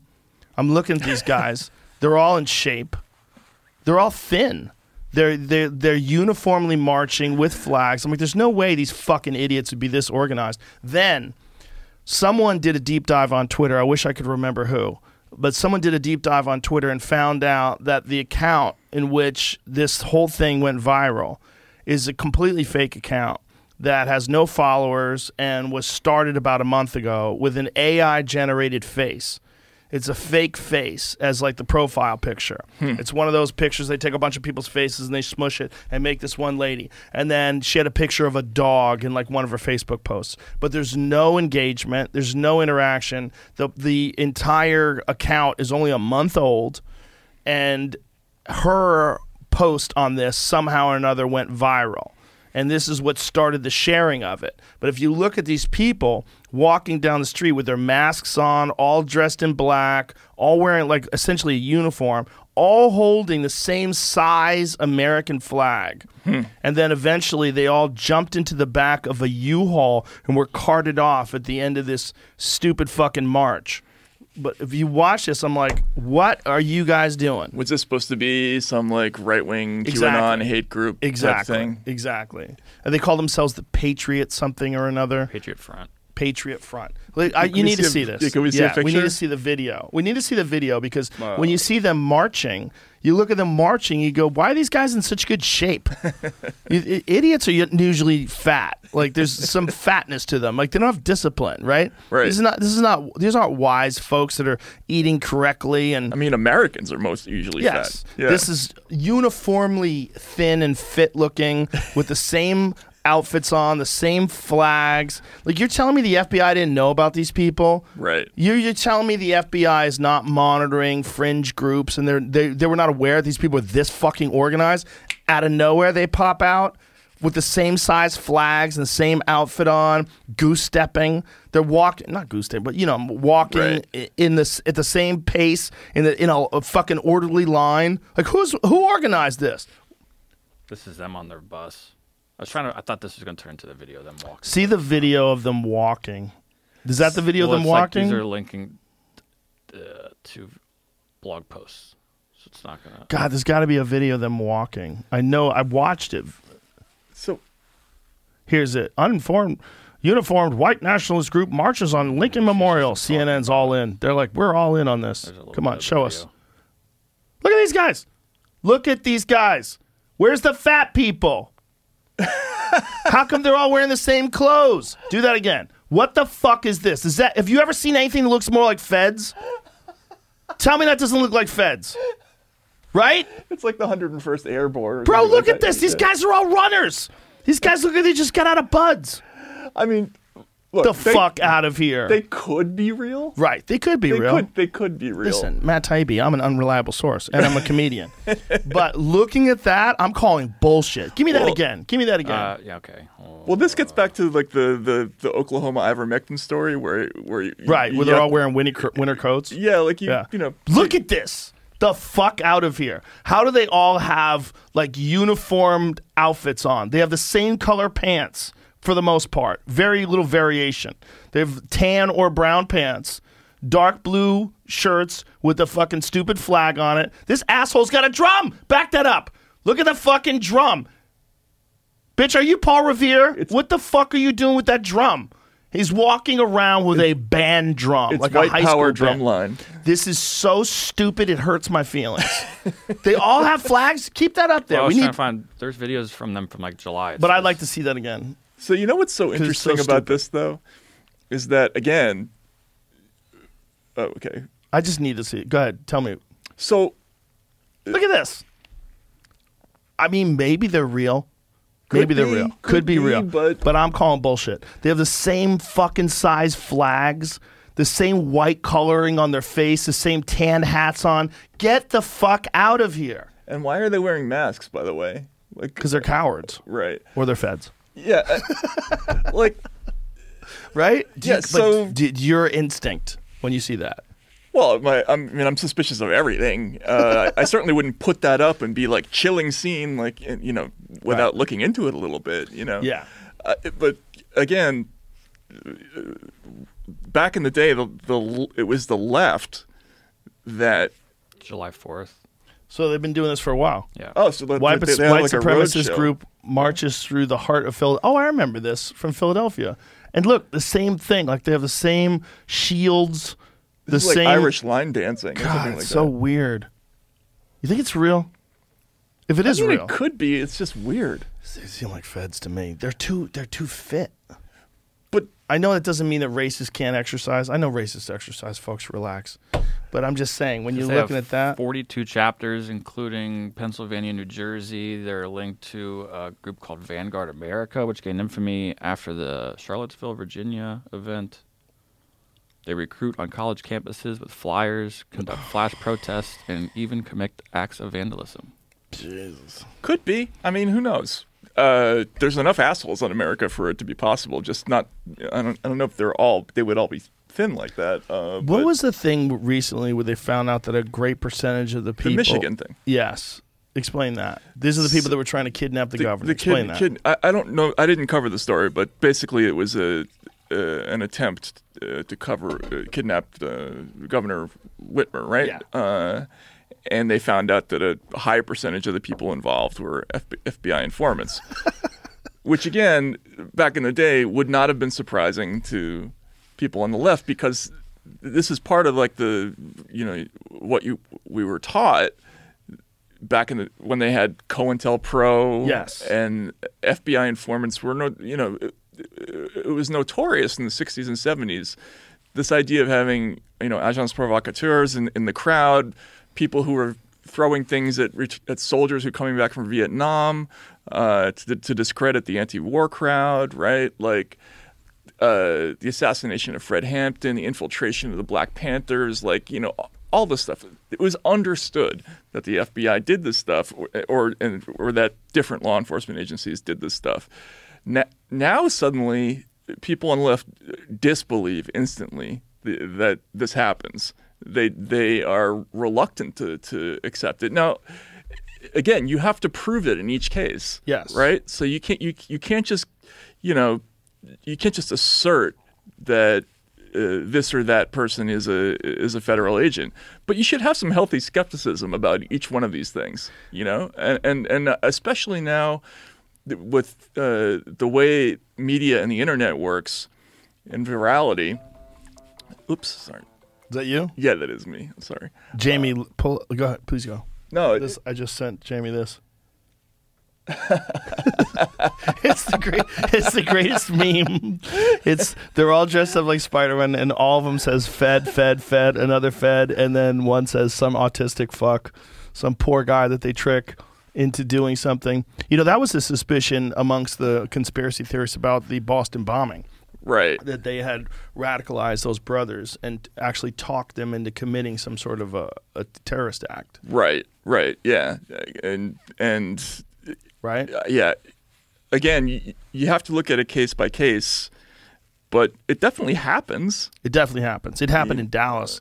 That one guy that they got, I believe he's from Egypt. He was 19 years old, and they talked him into using a cell phone to detonate a bomb that they had provided him that was not really a bomb. And when he used that cell phone to detonate the bomb, then they arrested him. So they set him up, radicalized him, brought him in, told him, you're going to do this thing. It's going to be amazing. You're going to be awesome. So we were all up in arms about this when the first war on terror happened because we knew shit like this was going on, whether it was informants pushing people to do things they didn't want to do, or creating terror watch lists, no-fly lists, putting people under illegal surveillance, illegally detaining them. We were all concerned about this. At least liberals were. Yeah. And suddenly now that they're doing this other kind of war on terror, this domestic war on terror, nobody cares. It's as if those concerns no longer exist. Well, they found a loophole. They found a way to sneak it in an acceptable, a socially acceptable way. Right. Exactly. And that's kudos to the authorities for coming up with it, because it's brilliant. It is. As a marketing, and especially Trump is obviously a huge part of this whole thing. Selling to America the idea, because you think about it, before Trump, think about how unpopular the intelligence services were in 2014, 2015, True. After the Snowden revelations. Yes. You talk to Snowden, right? He was one of the most famous people in the world, and we got the heads of the intelligence agencies lying to Congress openly, getting away with it. People were furious, right? Yeah. And then all of a sudden, in a heartbeat, those exact same people, the people everybody was so mad at, suddenly became heroes because they were the ones in the front lines, battling Donald Trump, right? And battling him by lying about him. By lying about him, incidentally, right? That was fascinating. Like Comey became a hero. Comey, John Brennan, But Michael then when Hayden. you look at what those guys actually did, you're like, holy shit! Like, you're not supposed to do that. Of course not. Yeah. And this is all coming out now. I mean, I was one of the few. Like Glenn was another one. Like there was a small circle of journalists at the time that in the early years of Trump, who were just like, something about this just doesn't smell right. Like the story just feels wrong. Intelligence sources, especially anonymous ones, are inherently untrustworthy. And yet suddenly American audiences are trusting them en masse, and they shouldn't, and that's no different from it's ever been. We shouldn't have trusted them when the WMD thing happened, and people like Glenn and myself pointed that out then, and we shouldn't trust them now, but people were so worked up about Donald Trump that suddenly they were ready to jump in bed with people like John Brennan and Comey and Clapper and all these guys. Like these are like horrible people. It's so crazy. But one thing that governments have been, our government in particular, has been really good at is capitalizing on a state of chaos and using it to their advantage. And this is something that happened post 9/11 with the Patriot Act and the Patriot Act 2, which I believe the Patriot Act has never been used to arrest a terrorist. Find out if that's true. Find out if that's true. But it has been used to arrest many drug dealers and to use on people who were, air quotes, enemies. But when chaos happens and they realize that there's some opportunity, they take advantage of opportunities. It's always been a part of history. People have always done that. Well, that seems like what's happening now. And that seems like something that we should be concerned about. Absolutely. Look, it was transparently what they were doing after 9/11. Everybody should be scared to death. Therefore, we need additional powers to do A through Z, right? And it was nuts, the stuff they the FISA Enhancements Act and the Patriot Act, the no-fly list, the watch list, all this stuff. The FBI's national security letters, this thing where the FBI sends a letter to a company, tells them that they are barred from telling their customers that they're divulging their information to the FBI. They sent out tens of thousands of those letters. There was an IG report about that. Actually, there were a bunch of IG reports about that. And this whole regime of surveillance, just got approved willy-nilly because the public was scared. People were freaked out. Yes. They didn't want it to happen again. So they just said, okay, go ahead. We trust you. Right. And of course, they massively abused these programs. They started to do things that were really crazy, like they using the enhanced secret surveillance tools as evidence in criminal cases, but it would be hidden. In other words, like if you'd be charged with a drug crime, right? And if you asked for discovery, they would give you all the documents that they had to give you, but they wouldn't let you know that maybe you were under surveillance or there was a FISA warrant, you've been caught in some other way. They don't have to disclose that stuff. They don't have to disclose the national security letter stuff. And so it became like this separate legal system, and Americans just got used to it. And then when Trump happened, they were so afraid of him and all the possibilities that came with that now they're willing to let all kinds of new tools be used on them. And it's just it's crazy that they're not nobody's more worried about it. Well, when I heard Joe Biden say that the biggest threat to this country is white supremacy, I was like, okay, what's going on here? Like, what are they doing? Like, what are they doing? Because, look, Charlottesville was horrific, right? And when that guy ran over a bunch of people with his car in Charlottesville, it opened up the door to people saying, like, hey, this is genuinely horrible. It is scary. It is scary. Mm-hmm. But then they swoop in and say, this is the number one problem in this country. Right. Like, which is crazy to say.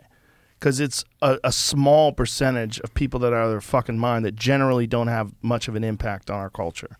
Right. But when the president says that white supremacy is the biggest problem that we face, I immediately go, who told you to say that?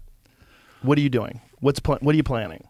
Like, right. What's going on here? Like, how many people, like, clearly, there's a lot of people that were involved in January 6th that were out of their fucking mind and really did think that they were going to take over the government. Right. They really did think that Donald Trump was truly the president, and they were QAnon all the way, and they really thought that. But clearly, there were some feds involved in that. They were manipulating those people. Clearly. I don't know if you've seen that one guy. We've highlighted him on the show. There's this one guy that was telling people over and over again they got to go in that building.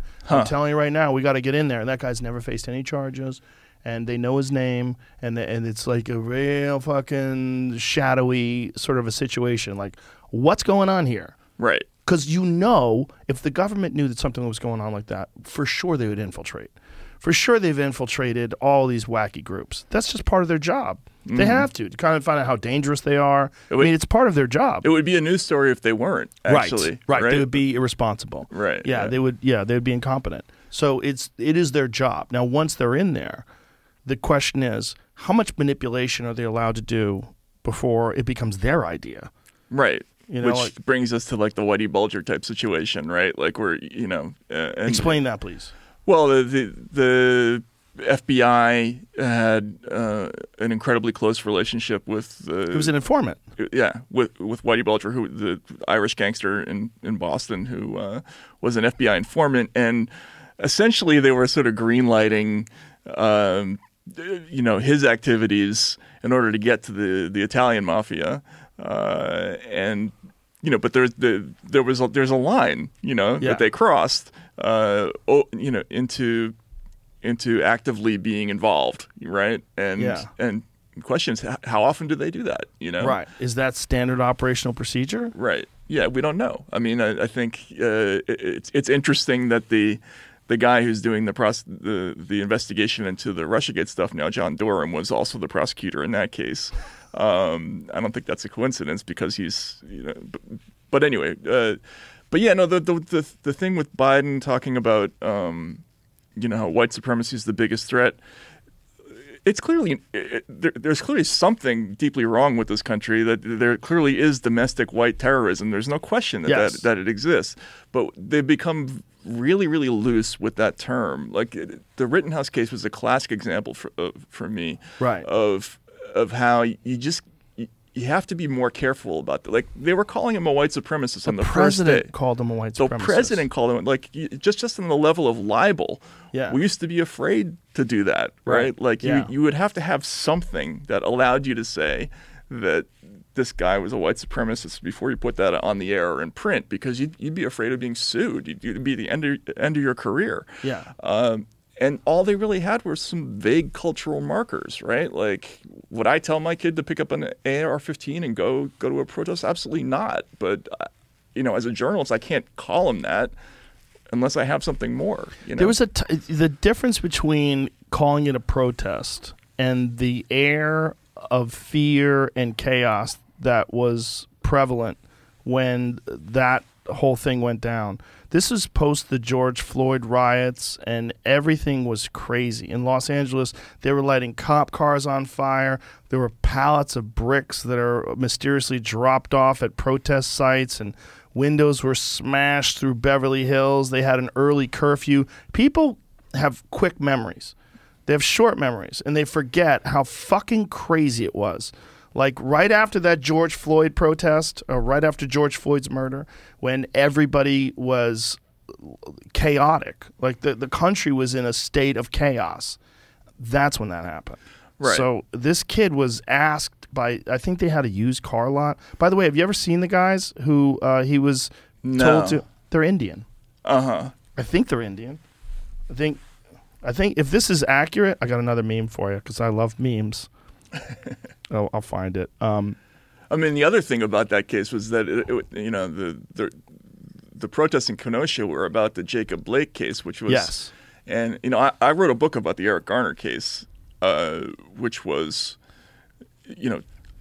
unequivocally a brutal police killing where the police were at fault, like no question about it. But the Blake incident was much more complicated, right? And there's a reason. Like if you look at the reasons why the DA and the Civil Rights Division of the Justice Department didn't file charges in that case, is because there was a lot of stuff about that case that was, made it. There was a lot of gray area in terms of the decision making that the police made there, and people naturally assumed, and this is what we do now. We see something on Twitter, we see like a 20-second piece of video, we think we know the whole story, but the reality is most of the time, the initial impression of news is wrong, at least somewhere. There's usually some kind of error built in, and that's why we need the next 2 and 3 days and months to sort out exactly what happened. But and in that case, we just didn't. There were a lot of ambiguities that just got turned instantaneously into a narrative that that was really unfortunate. There's also a frantic rush and to say that someone was racist or a white supremacist, and there was a narrative that was rewarded. Pull this meme that I just sent you. This is why I sent it. I have a whole meme folder on my iPhone that I just can't wait to use. So he wanted to protect a business owned by these guys. I don't know if they're Middle Eastern or Indian or what they were. It says shoots these guys and shoots 3 white guys. Right. Worst white supremacists ever. Not only that, but one of the guys that he shot was a repeat offender child rapist. Right. The guy in the middle. I mean, he raped multiple children. Mentally ill. I mean, yeah, literally it's just one of the worst crimes you could imagine. But they sort of without hesitation, people would do things like say, well, it's clearly a problem that there weren't enough minorities in the jury in this case where everybody involved was white. I think a lot a lot of the news consumers were just sort of led to believe certain things just by the way, by implication. They didn't always identify whether the people who got shot were white or black or anything. They would just sort of say they were shot. Meanwhile, they would say repeatedly that Rittenhouse was white. I have friends that are black that didn't know that they were white victims until the trial started. Right. And that said, dude, I thought he shot black people. Mm-hmm. They literally didn't know. And so the thing was, it was a Black Lives Matter protest. He shot people. They thought he shot black people. They thought he was a racist. And then the president calls him a white supremacist. I got the picture. Right.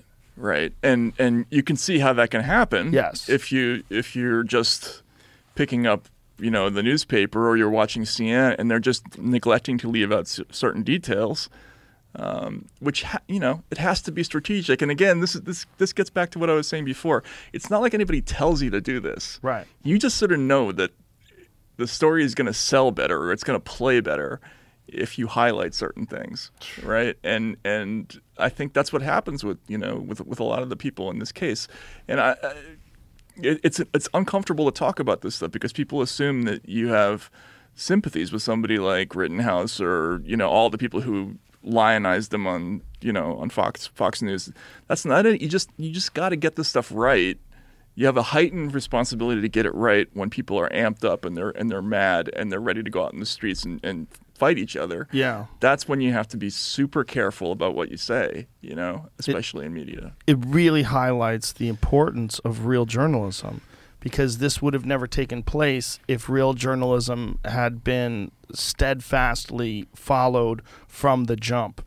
If people said, this is what we know, and this is what happened, these are the victims, these people were... One of the things about like any kind of protest or any kind of chaos, and this is something that is just part of human nature, when people know that there's chaos and there's protest, there's a lot of people that join in that really have nothing to do with it. Exactly. And I think that's what was going on here, particularly with that one guy who was the child rapist. Right. And that happened all over the country, by the way, after the Floyd thing, yes. and which was one of the reasons why the reporting about that was so disappointing, right? Because there were lots and lots of reporters, and I knew a few of them, who were kind of discouraged from talking about, some of the ancillary stories, right? Like, okay, this neighborhood has been damaged, therefore elderly people can't get their prescriptions because the drugstore has been burned down, or whatever right. it is, right? Because the implication is that the protesters, their cause was unjust, so let's not do that story. But in many cases, these weren't really even protesters. Right. In some places they were, and in some places they weren't. Right. But that's what the job is for. We have to go out there and ask. Was this part of the protest? Was this opportunistic looting? Sorry. You and this phone. I know. I'm sorry. Just put it on silent. How dare you? I know. I love your ringtone, though. It's very festive. It is festive. I'm sorry. It's cute. Don't worry about it. Yeah. Listen, man, I'm the last person. I've fucked up. I've done that. The problem with being honest about that when there's a frenzy in the air, which there most certainly was post George Floyd, is that it's dangerous. Mm. And, you can get attacked for just stating facts. Like, there was a lot of people on the right that were trying to say that he wasn't murdered and that he died of a fentanyl overdose and that he would have died anyway. And to those people, I was saying, fuck you, because you have no idea what it's like to have someone lean on your neck for 8.5 minutes. I actually do. I've had guys do jujitsu and put their fucking knee on my neck for a minute or 30 seconds. It's horrific. Mm-hmm.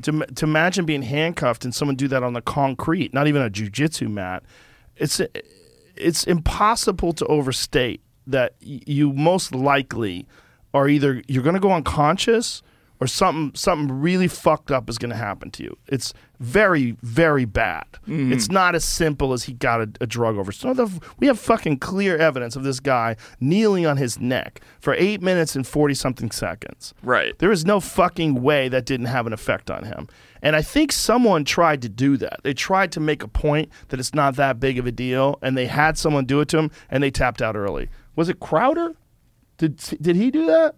Someone did that. I don't know who did that. But my point is, because of that, there was a narrative where you weren't allowed to say other things about George Floyd that were true, like the fact that he held a gun to a pregnant woman's stomach when he was robbing her. Like he wasn't a good guy.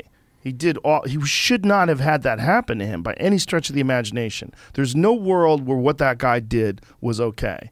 But this is not a good guy.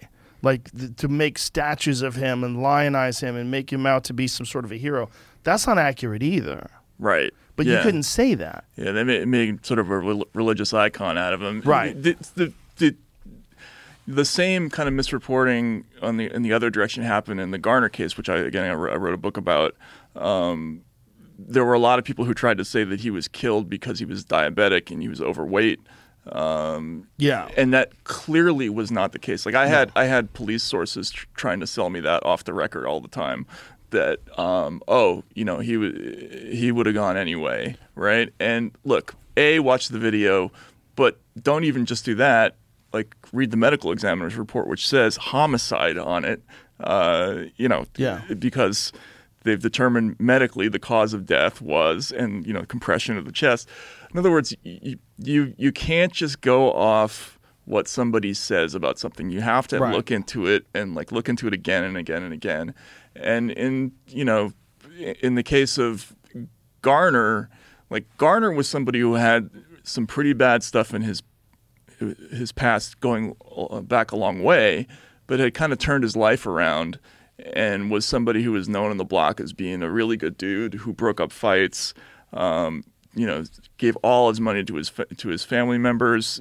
One of the reasons his clothes were in such disrepair is that he wouldn't buy himself new clothes. He gave every dollar to his kids. Wow. He was a good dude. But you can't. But these are details you got to tell the truth about the other stuff. I knew his daughter Erica, and we talked about how she wanted to see the book done, and I said, well, how do you want me to deal with the stuff from his past? And she said, look, he was just a man, right? You got to show all that stuff. And I thought that was incredibly cool of her. She really admired her father. She thought he had gotten through a lot of things, but she didn't want him to be like a two-dimensional character. Well, it's that's what they've done. Very admirable. It's fascinating when you think how the times have changed since then, because now there's not a chance in hell they would arrest him for doing that. Policing has gotten so loose. They're so scared of arresting people he got arrested for selling loose cigarettes. He wasn't even doing it. That's the hilarious part. Yes, right. He wasn't. That day. He had done it in the past. Right. But he wasn't doing it that day. And they physically manhandled him and they strangled him. And and then they tried to say it wasn't chokehold, which is the same thing that I say about the thing with George Floyd. Fuck you. Yeah. Anybody who tries to say that. Do that to me, I'm going to tap out. It's a chokehold. He's fucking strangling the guy. If you get a guy who knows how to choke you, and I'm assuming the cop knows how to choke people, he seemed like a strong guy. You get a hold of your neck like that, that's a fucking chokehold. Mm-hmm. It's not just a restrain.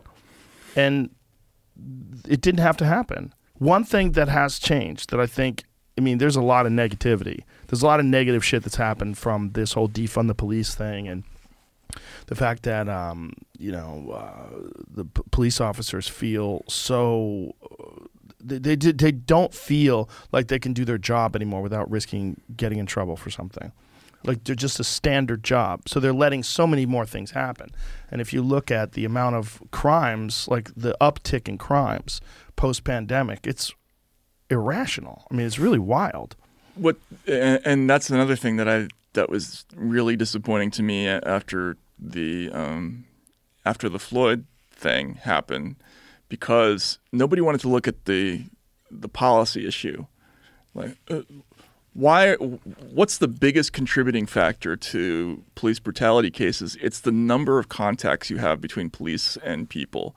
And a lot of that has to do with the heightened number of stops that you have through programs like Stop and Frisk, or in New York it was clean halls, right? Like it's this what they call the community policing techniques. The whole idea is let's stop a gazillion people, we'll search them, all right? We'll pat them down. That's based on a Supreme Court case called Ohio v. Terry that allows police to do that if they have articulable suspicion that somebody is committing a crime. They're allowed to pat you down. So they used to not really use that much. The innovation in the 80s, 90s, and going forward was let's just use that a lot. Let's just let's start stopping people all the time and patting them down, right? And they did it hundreds of thousands of times in New York. They did it in every city in the country. And what happens when you massively increase the number of times that police put their hands on people? A percentage of those contacts are going to go wrong, right? They just will. Somebody's going to get mad. They're not going to want to see their book bag emptied on the ground. They're not going to be, they're not going to want to have somebody put their hands down their pants. And eventually someone's going to say no, like Eric Garner, right? And you're going to have a death on your hands that was totally avoidable, right? And so, but you do need police for the real stuff. Like, in other words, if somebody's at shows up at his ex-girlfriend's house and starts waving a gun or a knife around and picks up a kid and runs for a car, like, that's when you actually do need the police to intervene. And that's what got lost in this whole debate was, like, what do we actually want police to do, versus what have they been doing? And there was almost no discussion of those policy issues. It was just police are bad, and therefore let's take their money away. Whereas there's so many instantly fixable things they could have done that they didn't do. The most liberal cities have had the most irrational responses to it. So, like, look, the Garner thing is horrible, right? That should have never happened. So here we go, where we are now. In San Francisco, you can steal $900 worth of stuff and you can't get arrested. So now you're having mass lootings where people are just running into stores, throwing stuff in their bag, and then leaving. Right. Which is crazy. Like, Northern California is fucked. They're really, and now LA is experiencing a rash of these smash and grabs. They don't have any faith at all that there's law enforcement that's going to take care of these things. So their fear of the cops is like non-existent now. They're just stealing things. Right. And it's happening so often that it's they're literally calling it an epidemic. Like, what do we do about this? How do you stop this? And how do you stop this given the current climate, the way people are viewing the police and the way the cops are viewing the support that they have from the community and from the government? It's kind of crazy. Well, and a lot of those ideas probably came from people who live in affluent white communities who don't know what it is to occasionally need to call the police. Yes. Right? They live in towns where the police are basically there, kind of for show, or they get overtime to do traffic stops or to, at school parades and stuff like that. They're not there for real crime, right? Yeah. If you go into a tough neighborhood like where Eric Garner lived in Staten Island, there are debates in the street. Like, there'll be one group of people who say, if this was a white neighborhood, they would never allow this much crime. There'd be more police. Right, and there are people who are angry that there isn't a legitimate police presence, like, at all times to protect them from things. Right, and there's another group that thinks the police are inherently bad and cause more problems than they create, than they fix, and they need to go away. But that's a legitimate debate that happens in those neighborhoods. And if you look at the polls, you'll see that it's not necessarily coming from the black communities, that the defund efforts aren't always coming from there. Right. The people who are most in favor of that are the people who have no conception of what the police are for. and that's frustrating too. Yeah. And I think that was misrepresented after the Floyd thing. Like, people want better policing. They want smarter policing. They want police who are less, aren't so quick to use force. They want more non-lethal force. They want it to be less intrusive. They want to be able to walk unmolested down the street without it being assumed that they're dealing drugs or something like that. But they don't want there to be no police at all. Right. Well, Minneapolis is experiencing that now. They're trying to fix it because they did kind of defund the police, but now they've experienced more crime than ever, and they're like, okay, we've got to do something. Right. And the expression that I've read recently is like we're trying to stop the bleeding. Right. The community leaders are talking about this. Like, we've got to do something to stop the current climate of crime because it's actually worse than it was before George Floyd. Like, it didn't make it better when we defunded the police. It made it worse. And then, again, it's such a reversal of, it's happening now too, but we used to overplay crime stories in the media because that was how we scared white readers of papers like the New York Post into coming back over and over again. They put mugshots on the front page of every black suspect, and that the whole idea was they were playing on the fears of middle-class white people in Queens and in the outer boroughs and stuff like that, and they gobbled that stuff up. Now they're kind of doing the opposite in some places. Like, they're either underreporting crime or they're misreporting it. It's a strange phenomenon. It's not easy to see like where they're going with that. Well, the Wisconsin SUV, the guy who drove the SUV into the Christmas parade, is a great example of that, right? Yeah, it was odd to me that we haven't seen a lot of follow-up reporting on that. Like, how about the way they wrote about it? Just the titles. Right. The accident caused by an SUV. Caused by an SUV, yeah, or a crash or something like that. And yeah, I get back to, like, where's the spirit of just curiosity? Like, I want to know what that was. Right. What was like before I knew anything about who drove the car, what the person looked like, anything. Your mind runs through all the scenarios. Is it somebody who's whacked out on drugs? Is it a terrorist attack? Is it a, I thought about Charlottesville first. Right. That was one of the things I thought about. Right. So we want to know what our job is to tell people, what actually happened in these things, and you can't just stop and suddenly have a lack of curiosity once things don't exactly fit. I don't know. It just feels like there was a lack of resolve to get to the bottom of that. Well, the difference between the way right-wing media covered it and left-wing media was incredibly stark. Yeah. I mean, left-wing media didn't touch the fact that this guy had posts supporting Hitler and that he had tried to run over his girlfriend in a car, which is why he was in jail, that he got let out on $1,000 bail, which is incredibly low for a guy who tried to commit vehicular homicide. I mean, it's fucking wild. Yeah. And this trend of letting people out of jail easy that try to commit violent crimes and letting them off on very low bails and letting them right back out in the street is one of the weirder things that's going on right now. One of the weirder things that you see from these progressive district attorneys and in these liberal cities. It's very strange, and I don't understand the logic behind it. I mean, I get it a little bit. I mean, I was a strong believer in bail reform. That you mentioned the $1,000. Amazingly, Eric Garner got set $1,000 bail once for something that wasn't even a misdemeanor. Like, selling untaxed cigarettes is a violation. It's like something you get a ticket for. Right. But he got $1,000 bail for that. That's outrageous. So again, Right.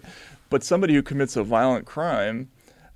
So there's this whole galaxy of other people who get what they call like nuisance bail. Like, in other words, whether it's solicitation or disorderly conduct or vandalism or something like that.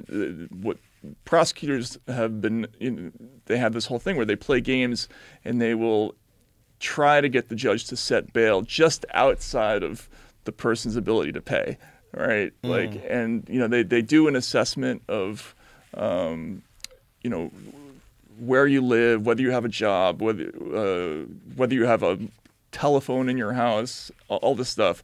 They know roughly what you can afford when they go to ask for bail, and it's kind of a wink, wink, nudge, nudge thing between the judge and the prosecutors, and that's a really bad system. That's why there were calls for bail reform, because what they were really doing was setting bail so high that people couldn't.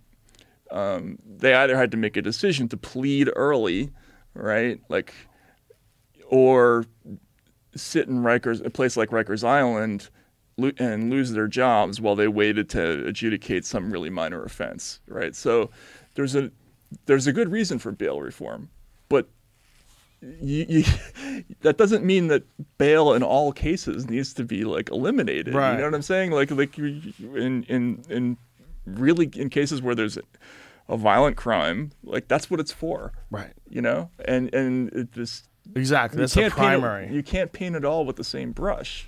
But I don't understand even the motivation of it. It's like if you were a real tinfoil hat wearing conspiracy theorist, you would think that someone is trying to destroy this country and someone's trying to destroy these cities. And what's the best way to do it? Well, the best way to do it is to let violent criminals run loose in the streets and have everybody freak out, and then come up with a solution for it.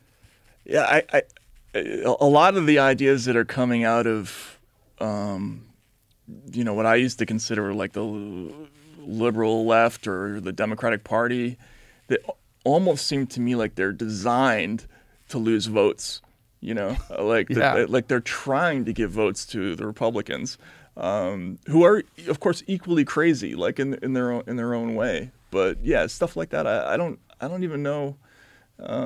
Where a lot of these ideas come from. Like I'm doing a story now about the Loudoun County, Virginia education mess, and just a lot of the thinking there. It's like, it doesn't make a whole lot of sense to me. What a lot of the sort of intellectual class of this country is. A lot of their ideas are just really strange these days.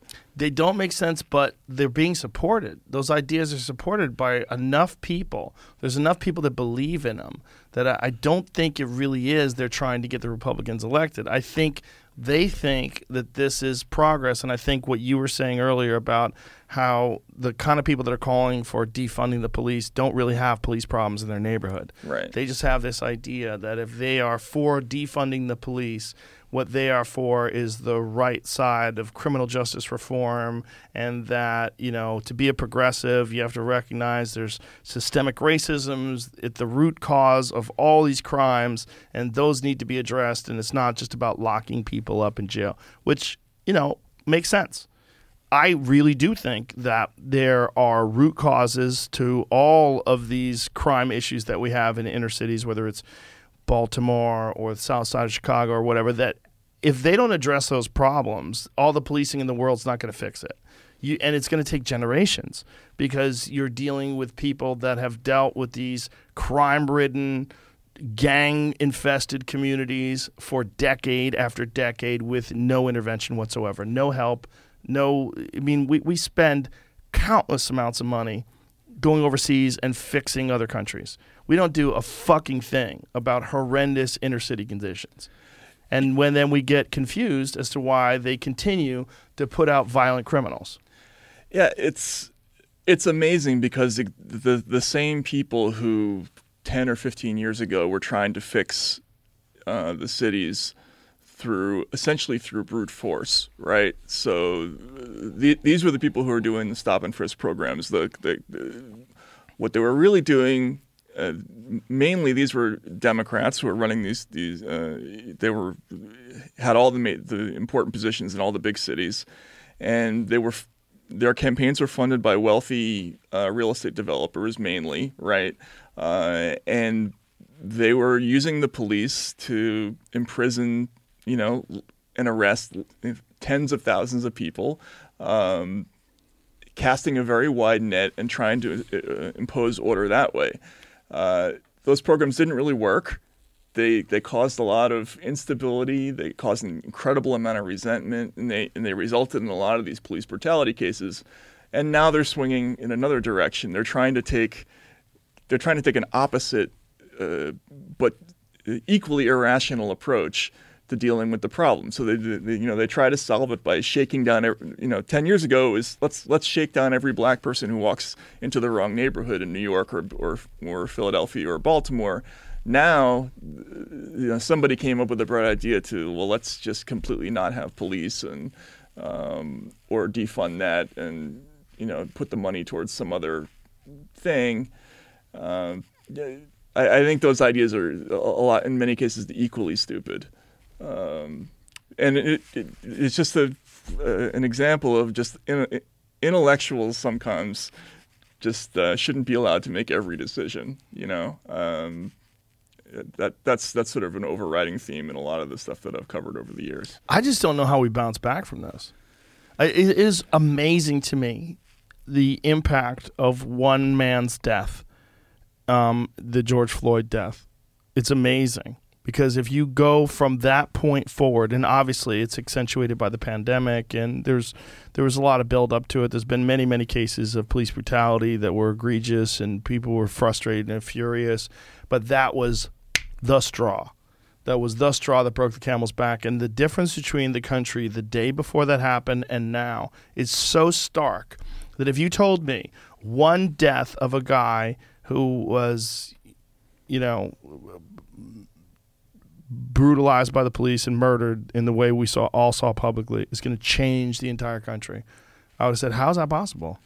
Well, I think at the time, the entire debate was turbocharged by the fact that Donald Trump was in office, and this became, as everything did during the period, as hydroxychloroquine and the lab leak origin, everything is a referendum on Trumpism, right? So if George Floyd is killed and Joe Biden is president, is the reaction going to be the same? I kind of doubt it. Like I think at the time there was an incredible amount of tension in the country. The culture war was just getting hotter and hotter all the time, and we had been moving from kind of mania to mania in the news environment. It was one thing after the other. Like it was the caravan story. It was kids in cages. Brett Kavanaugh's nomination, Russiagate, everything was a full-blown massive panic, and that was how everything was covered during the Trump years. And so I think that was a major factor in what happened with the Floyd story. Like it couldn't just be a police killing, and they couldn't just fix the problem. They couldn't just deal with that one person. And they couldn't just look at sensible policy alternatives. It had to be a referendum on the entire United States, right? And whatever it was wrong with the country that had led to Donald Trump being elected. And sometimes things aren't always necessarily symbolic of something larger. I don't know. I think during the Trump years there was a tendency to try to make panics out of everything, and that's not always healthy. I'm going to tell you something you're not going to like to hear. Sure. You know who your voice sounds like? Uh-oh. Who? Elizabeth Holmes. Oh my God. The Theranos girl. Doesn't it? Your voice sounds a little bit like her fake voice. Really? Yes. Wow. I think if you toned it down a little bit, if you high pitched your voice just a little bit. Can I monetize that in any way? I don't think so. I think it's too late. Sorry, that was a nonsense. No, that's all right. I'm too old to be self-conscious about stuff like that anyway. No, you have a great voice. Yeah. It's just weird for a woman. That's really funny. My wife was going to laugh about that. Have you paid attention to that trial at all? No, I haven't. I am happening? fucking fascinated by it. Yeah. I am fascinated by charlatans. I'm fascinated by people who pull the wool over incredibly rich people's eyes and hoodwink them by. She fit this perfect narrative that they were looking for. This billionaire genius woman who's the boss lady of this company that's going to do groundbreaking new work on blood testing, and it's going to revolutionize the industry and help everyone. And she had this, fake voice. And I'm so fascinated by her. I'm so fascinated by the story. Yeah, it is a great story. I love con man stories. In fact, that's one of the reasons why I spent so many years covering the financial crisis. Also, some of your best work. My favorite book growing up was about a con man. It was this book called Dead Souls by a Russian writer named Gogol. And it's about a guy who basically buys a bunch of dead serfs and mortgages them because there was a loophole in Russian law back then. Like the census was so slow that if you bought the equivalent of a slave, the state bureaucracy wouldn't know that person was dead yet. So you could go to a bank and mortgage your slaves. And get cash for them, essentially, right? So the guy went around just sort of buying dead slaves. But the con men are fascinating, right? And especially in the internet age, there's so many different ways to rip people off to scale that I think the authorities are just always going to be a couple of steps behind. I mean, you look at everything from Bernie Madoff to the 1MDB scandal in Malaysia, which was an unbelievable story, just basically, stealing, billions of dollars from investors around the world by representing, a phony bond scheme. It's just incredibly easy to do. All you need to do is have the appearance of respectability and have a bunch of people who are respectable that have already bought into it. Exactly. That's the Bernie Madoff thing, right? Right. You've seen The Sting. Yes. Right? So that's what they call a big store con, right? Where everybody you see looks like they're sort of a natural part in the environment, but actually they've been put there for a reason to sort of mess with your perceptions of things. And that's what happened with the Theranos, with 1MDB, with a lot, the subprime mortgage scandals. Everybody looked like they were on the up and up, but actually they were all in on it, and there's just a lot of really interesting ways to rip people off in this environment. It's fascinating when someone like Bernie Madoff can get so many people, and I always thought before I read your coverage of the banking crisis, I thought there was someone out there who is really clearly paying attention to all of the pieces that are moving, and I thought it was straightforward, like bad example maybe, but we understand how fast cars are because we know the engineers that have worked to develop the displacement in the engines and how the transmissions work, and there's a clear trackable thing. You can't just come out with a car and say this car goes 0 to 60 in 1/10 of a second, and everyone's like, what are you talking about? Where's this? How is this being made? And this new technology that no one's ever seen before. None of that exists. We have new tires, and it works on gravity propulsion systems. It doesn't even have anything to do with engines. It would be trackable, right? Like an engine is trackable. I thought finances were trackable. You think it's funny? Well, you think it's funny because you had to do a lot of research. I did, yeah. So pull that microphone in front of you a little more. Sorry. No worries. So Madoff was part of what he was doing was he was operating on people's belief in a non-existent regulatory scheme.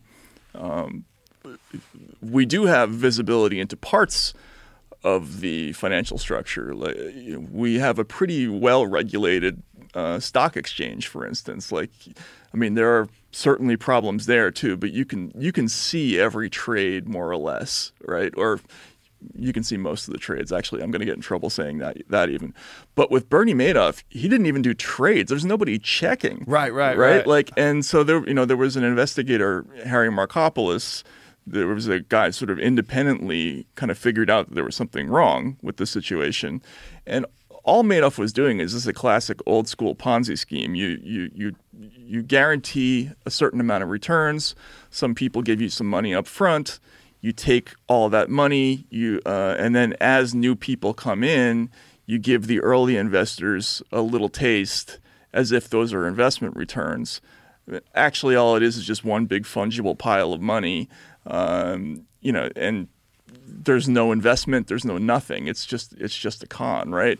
He never was doing any trading. He wasn't doing anything. He just had a big pile of money, and he was constantly bringing in new people. But didn't he start off as an actual legitimate trader? That happens a lot, actually. There are a number of people who start off trying to do it right. No, I don't know if he actually was doing trades. Like when he stopped doing that, I'm not sure. But there are a number of stories about people who start off like they're hedge funds. Hedge funds don't really get checked, right? So if you're running a hedge fund and you want to do it right, you have some kind of investment strategy you think is going to work.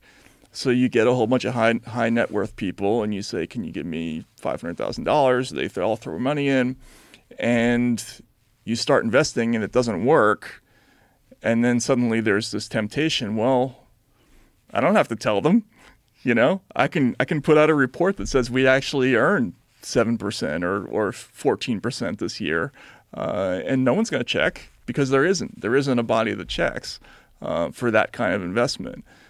So I think the public doesn't know that there are all these sort of blank spots in the financial universe, and that's why these sort of cons proliferate. And it's part of what I think is motivating things like GameStop.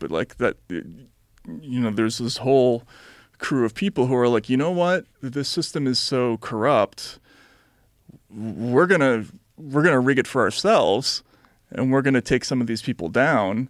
And that was why there was all this joy at blowing up a couple of hedge funds, because the system you can manipulate it, and they did it, and I think it was interesting what happened there. Yeah, it is interesting, and it's interesting the steps they took to sort of combat what these people were doing. It's like, no, you can't use that loophole. You can only use the loopholes that we're using. Right, exactly. But it was such a clearly organized campaign, like publicly organized campaign. That's one of the things that made it so fascinating, and that it was successful.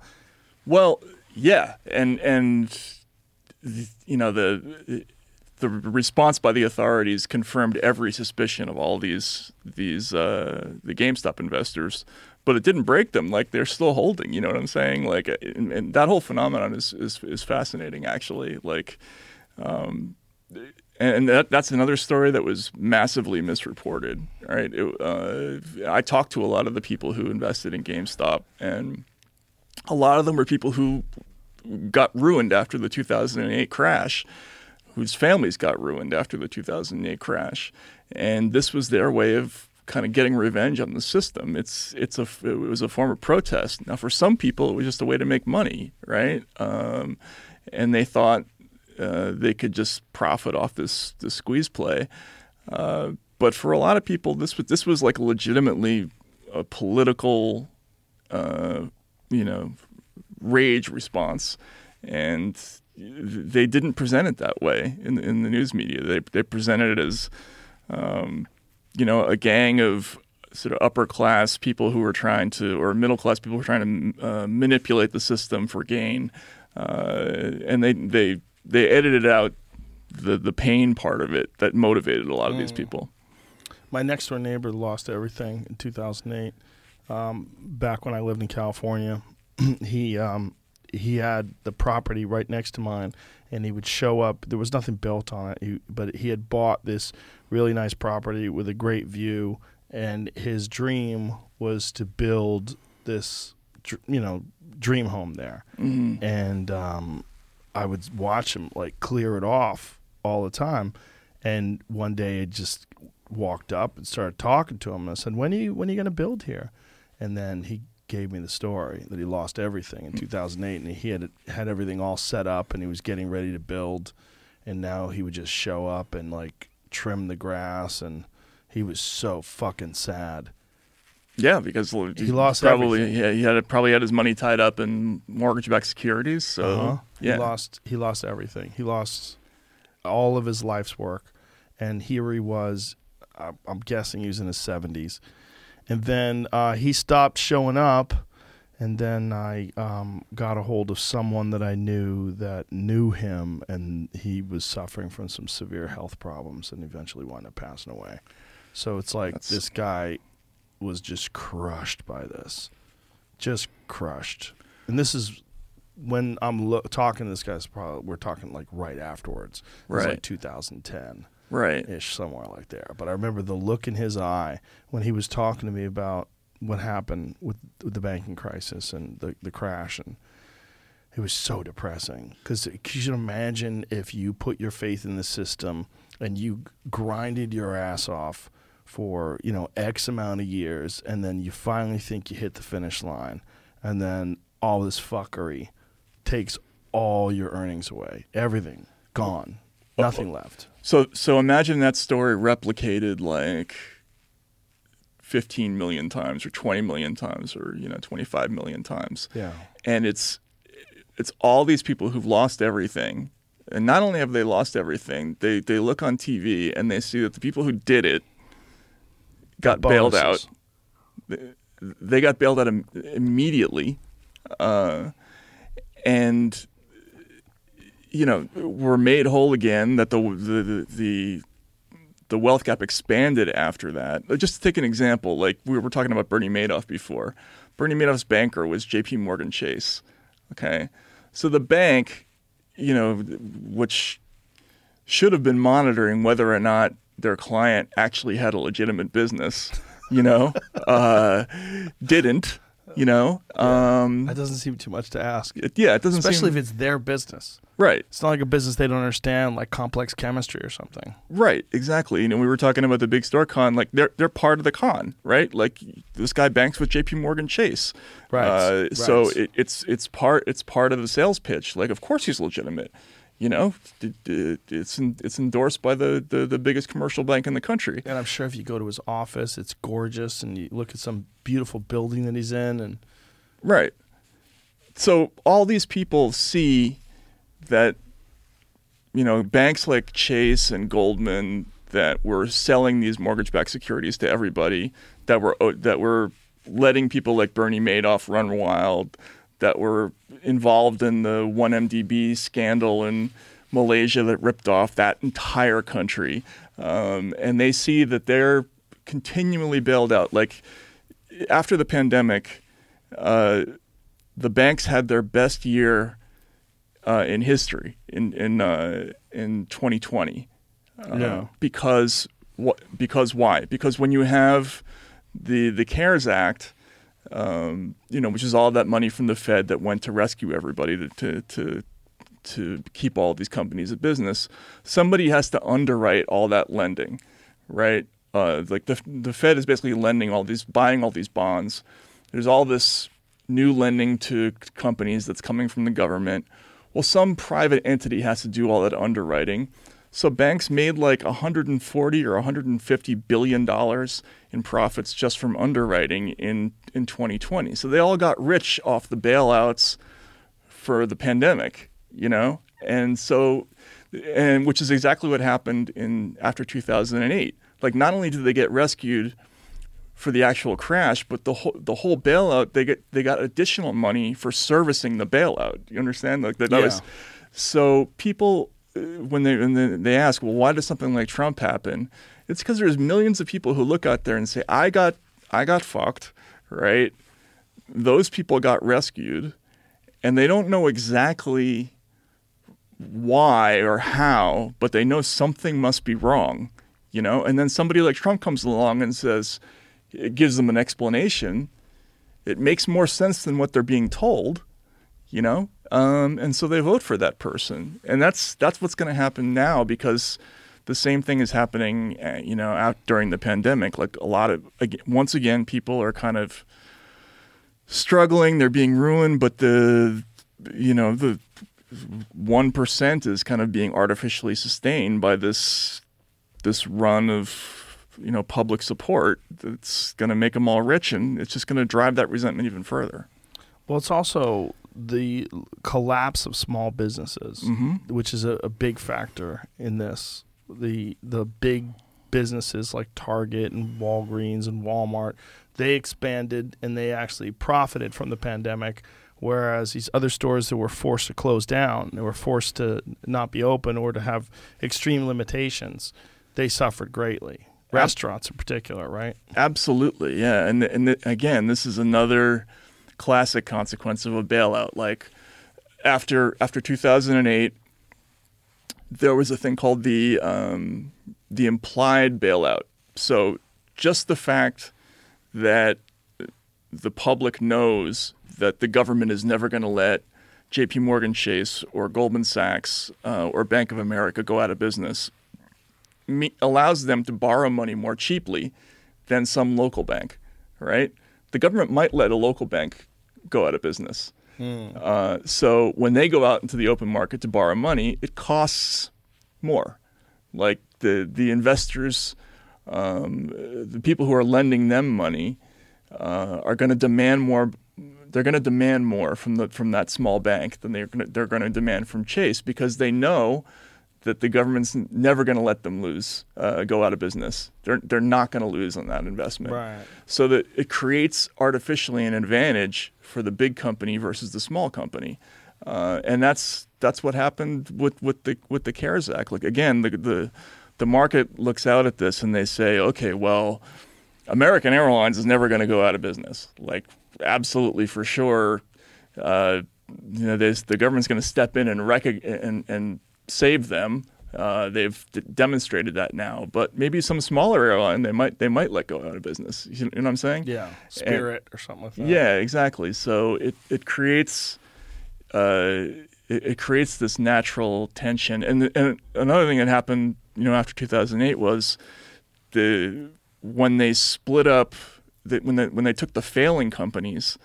like Washington Mutual, rather than like break them up into smaller parts so they could become independent small enterprises, what they did is they folded them all into the big companies. They got companies like Chase and Bank of America to buy up these smaller entities. So they took an already concentrated marketplace and they made it more concentrated. They made the big companies that were already too big to fail, they made them even too big to failure. You know what I'm saying? So that's happening again, and it's gonna drive resentment. You add the fact that kind of small business people tend to be the kind of people who are, Republican Trump supporters who are being vilified, right? And that it's going to drive that resentment even further. And we're only 1 year into this. Right. Yeah. I mean, it's 2021, almost 2022. What is this going to look like at 2023? Right. And what kind of a fever pitch is this country going to be in by then? Well, I mean, how long can you put people under pressure and not expect them to go nuts? I mean, like, I think if people are going to look out, they're going to see, well, what happened after the pandemic? Well, the banks had their best year ever. The pharmaceutical companies are making ungodly risk-free profits, essentially, right? Like right. The government is making sure that they will never have to compete or give up, their patent protections on their vaccines. They're going to buy every medicine that they produce at full price. And Moderna made what, $11 billion last year.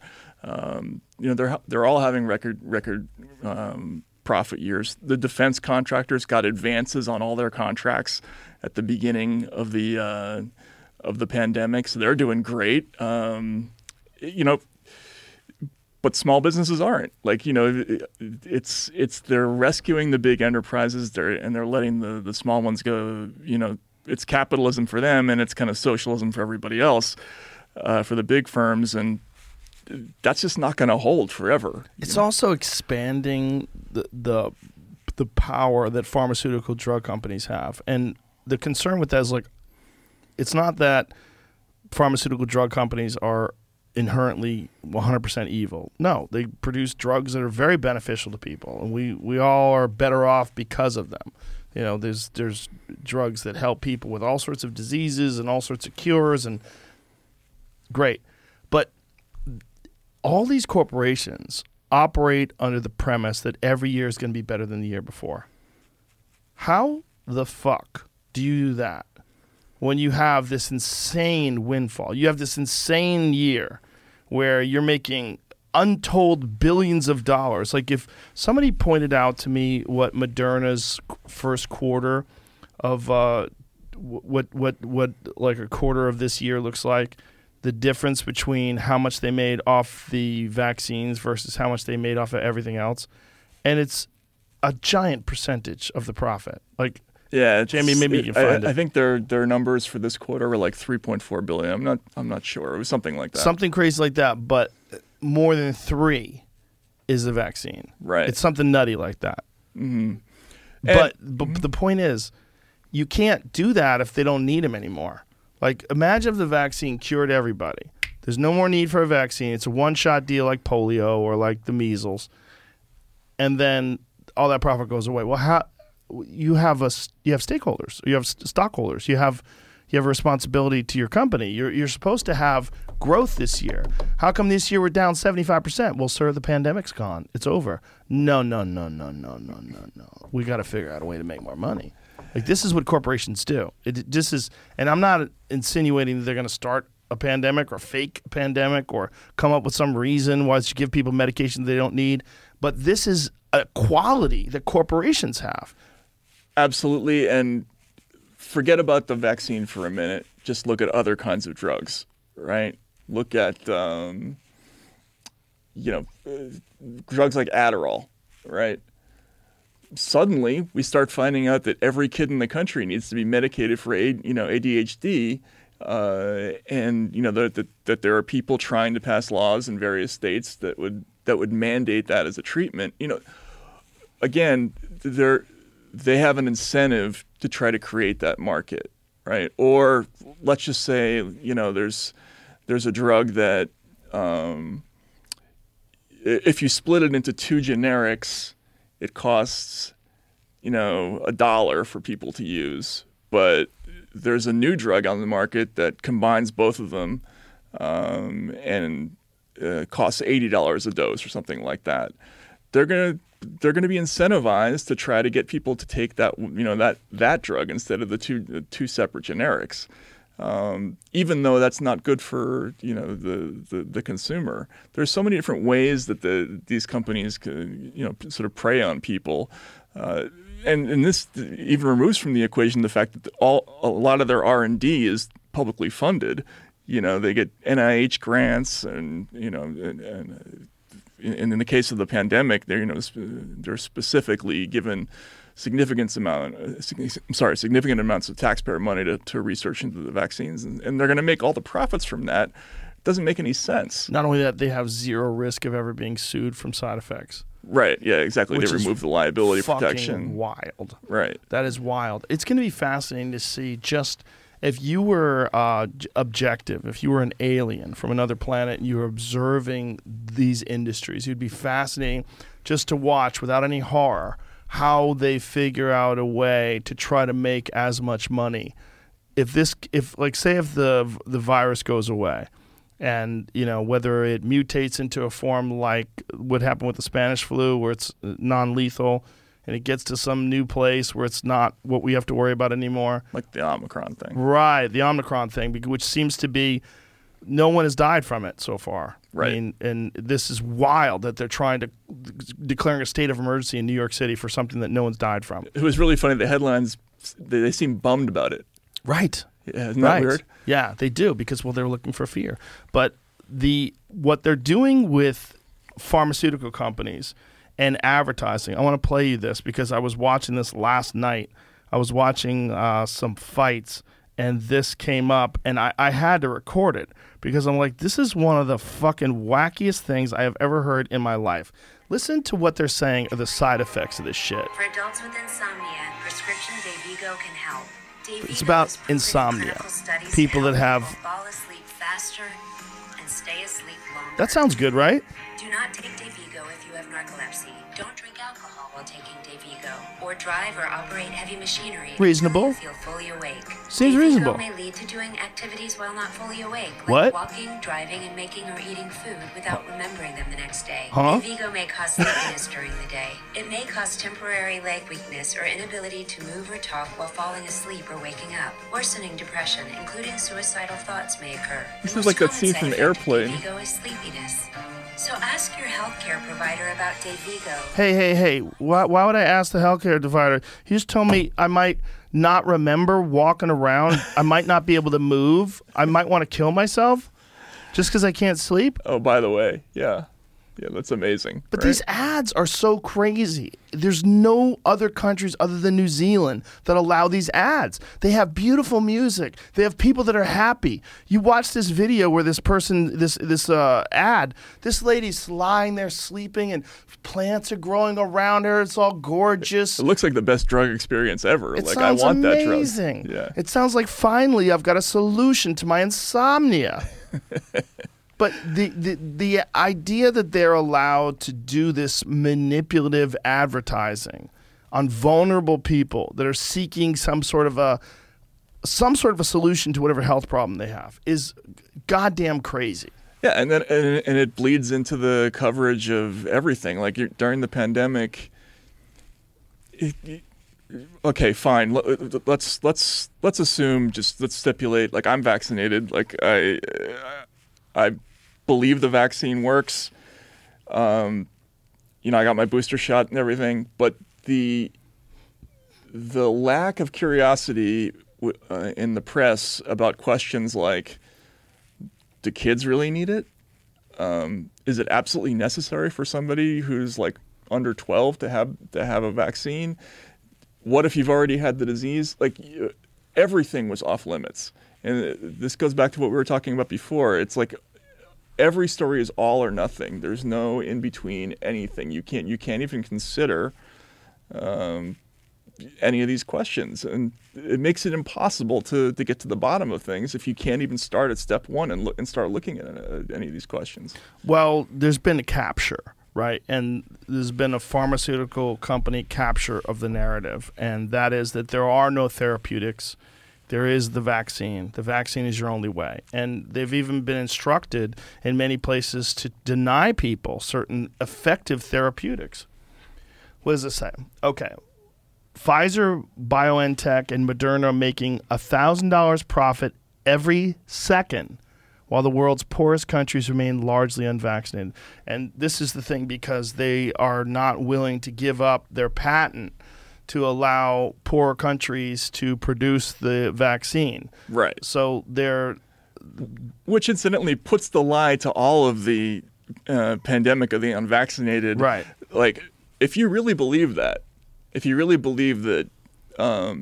unvaccinated people are the cause of all the suffering, and shame on anybody who doesn't get the vaccine, then you would push for a patent waiver so that everybody else in the world with whom you are connected, the world is interconnected. Yes. If you really believe that is what you would do. You would push for a patent waiver. Instead, they are protecting the profits of these companies very quietly. Like there's not a whole lot of controversy in the news media about whether or not the Biden administration is going to lean on these companies to give up their cash cow, so they're allowing the companies to just rake in these billions of dollars, and they villainize the people in this country who voluntarily don't get the vaccine. Like that's the problem. Well, they've learned their lesson from ivermectin, because ivermectin is now a generic drug, and that's one of the reasons why it's demonized. Is the fact that no one owns a patent on it. You can make it's very cheap to make. Now, coincidentally, Africa is one of the least vaccinated places on Earth and has the lowest numbers of cases. It's fucking bonkers, and they don't know why. They're trying to figure out why. There's no real understanding of why Africa, I think Africa has like 6% of its population has been vaccinated, but it has some of the lowest instances of COVID infection on Earth. Right. Right. And why is that? That would be interesting to know, right? Yeah. And Well, there's a widespread use of ivermectin because of river blindness and because of, I think they use it for yellow fever, I think for dengue. I think it's used for other things as well. And there's also a widespread use of hydroxychloroquine. I'm not saying that's the reason. I mean, maybe it's some of these areas are not coming into regular contact with people from these countries that have high instances of infection. I don't know what the fucking answer is, but it's kind of crazy. Yeah. And there are countries around the world that have approved it, ivermectin as a treatment. Japan. Yeah, and I think there are a couple in South America too, if I'm not mistaken. Yeah. They need real studies is what they need. There's Right. too many. There's a lot of messy studies out there, apparently. When you talk to people that really understand the science behind it, they're saying like there's too many different studies. There's some studies where they used it in prophylaxis. There's studies that used it early on. There's studies that used it late term, which is clearly much less effective. Where it seems to have some potential is early on and in prophylaxis. But again, there is no rock solid data. Right. But what I found fascinating, I had no idea when I took it, when I took it with all those other things that I took, that one thing would be a big deal. I really had no idea. Yeah. I thought I would just tell people, hey, I feel good already. It's only been 3 days. Right. This is what I took. And people would go, oh, well, you should have got vaccinated. I expected that. But what I didn't expect was this one particular drug to be the thing that was on everybody's radar. Yeah. Because I read off a laundry list of things. I said monoclonal antibodies. I said Z-Pak. What was the steroid that I took? There was a steroid. Prednisone. Thank you. Ivermectin. I said all these things. I listed off everything. I said IV vitamin drips. I did all these different things that I took. And I said I felt pretty good. Right. And a couple days later, I was negative. So it was like it flew in the face a narrative that the only way to survive this was to be vaccinated. Not only did I survive, but I was better quick, like really quick. Right. And I was sick. Like it wasn't like I had there was no symptoms. I had symptoms. I mean, I had a fever. I was sweating like a pig in bed. I knew I was sick. And then a couple days later, I was better. But all they chose to concentrate on is this one drug that is generic. Yeah. Which is wild. And they sort of blatantly misreported it. Yeah. You know, the horse dewormer thing. Well, the dumb part about it is did they think I wasn't going to say anything? Yeah, I know. Like, I have bigger audience than you do. Like, what are you, stupid? Yeah, significantly. Like, how dumb is that? But I don't think they've internalized that yet. No, but and this is like we were talking before about not being embarrassed about getting stuff wrong. Like it's not that hard to if somebody wanted to criticize you and not get it wrong, they could have done it. Yeah, you know what I mean? Sure. But the whole thing, like, oh, he's taking horse dewormer. Like, why aren't they ashamed of just being factually incorrect? Like the lack of, any kind of shame about that is a signal to audiences. It gives you credibility and it takes it away from them. I don't think they understood that, though. I don't think they understood that while they were doing it. I think they thought that they were going to get away with it. And I think until Sanjay Gupta came on the podcast, they really had no idea. Right. And then when he came on the podcast and it just didn't go so good for him, that was a turning of the tide. That was a recognition, like, oh, we've fucking played a terrible hand here. Right. This is not good. Right. So therefore, we're never going to let anybody go on your show again. I'm sure. I'm sure there's going to be that. I'm sure. Which is, I think they're probably going to clean house over there anyway. I think what's going to happen at CNN now, now that CNN is being run by different people, I think I think the Chris Cuomo thing is like one step.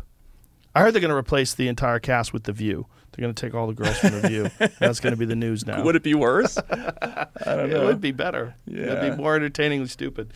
I just kidding. I hope they actually recognize that there is a market for objective journalism. Well, yeah, that's abundantly clear. I think the Substack experience it's been so fascinating for me. I thought it would work, but I had no idea that it's like this. It would work the way it's working. Yeah, like just the response is unbelievable, and a lot of it is just people are just so tired of being manipulated and talked to in a certain way. Yes, they don't like being talked at. Or lectured or whatever. By people who they don't even think are superior to them intellectually. Well, they're not superior. That's right. the whole point. That's the problem. Journalists used to know that we're not rocket scientists. That's why we're in this business. Most of us flunked out of something real like law or medicine or whatever. Right? We're like professional test crammers. We get an assignment. We try to learn as much as we can about it in 36 hours, and then we tell you about it. We're not that smart. It's a tough job, but it's not like a hard intellectual discipline. But they pontificate on the air, and they pretend that they have this special access to special knowledge, and that they're a level above the common run of people. Which is ironically a sure sign that they're not smart. Exactly. Which is funny. Like Don Lemon's a great example of that. It's the surest sign that he's not smart is how smart he tries to pretend that he is.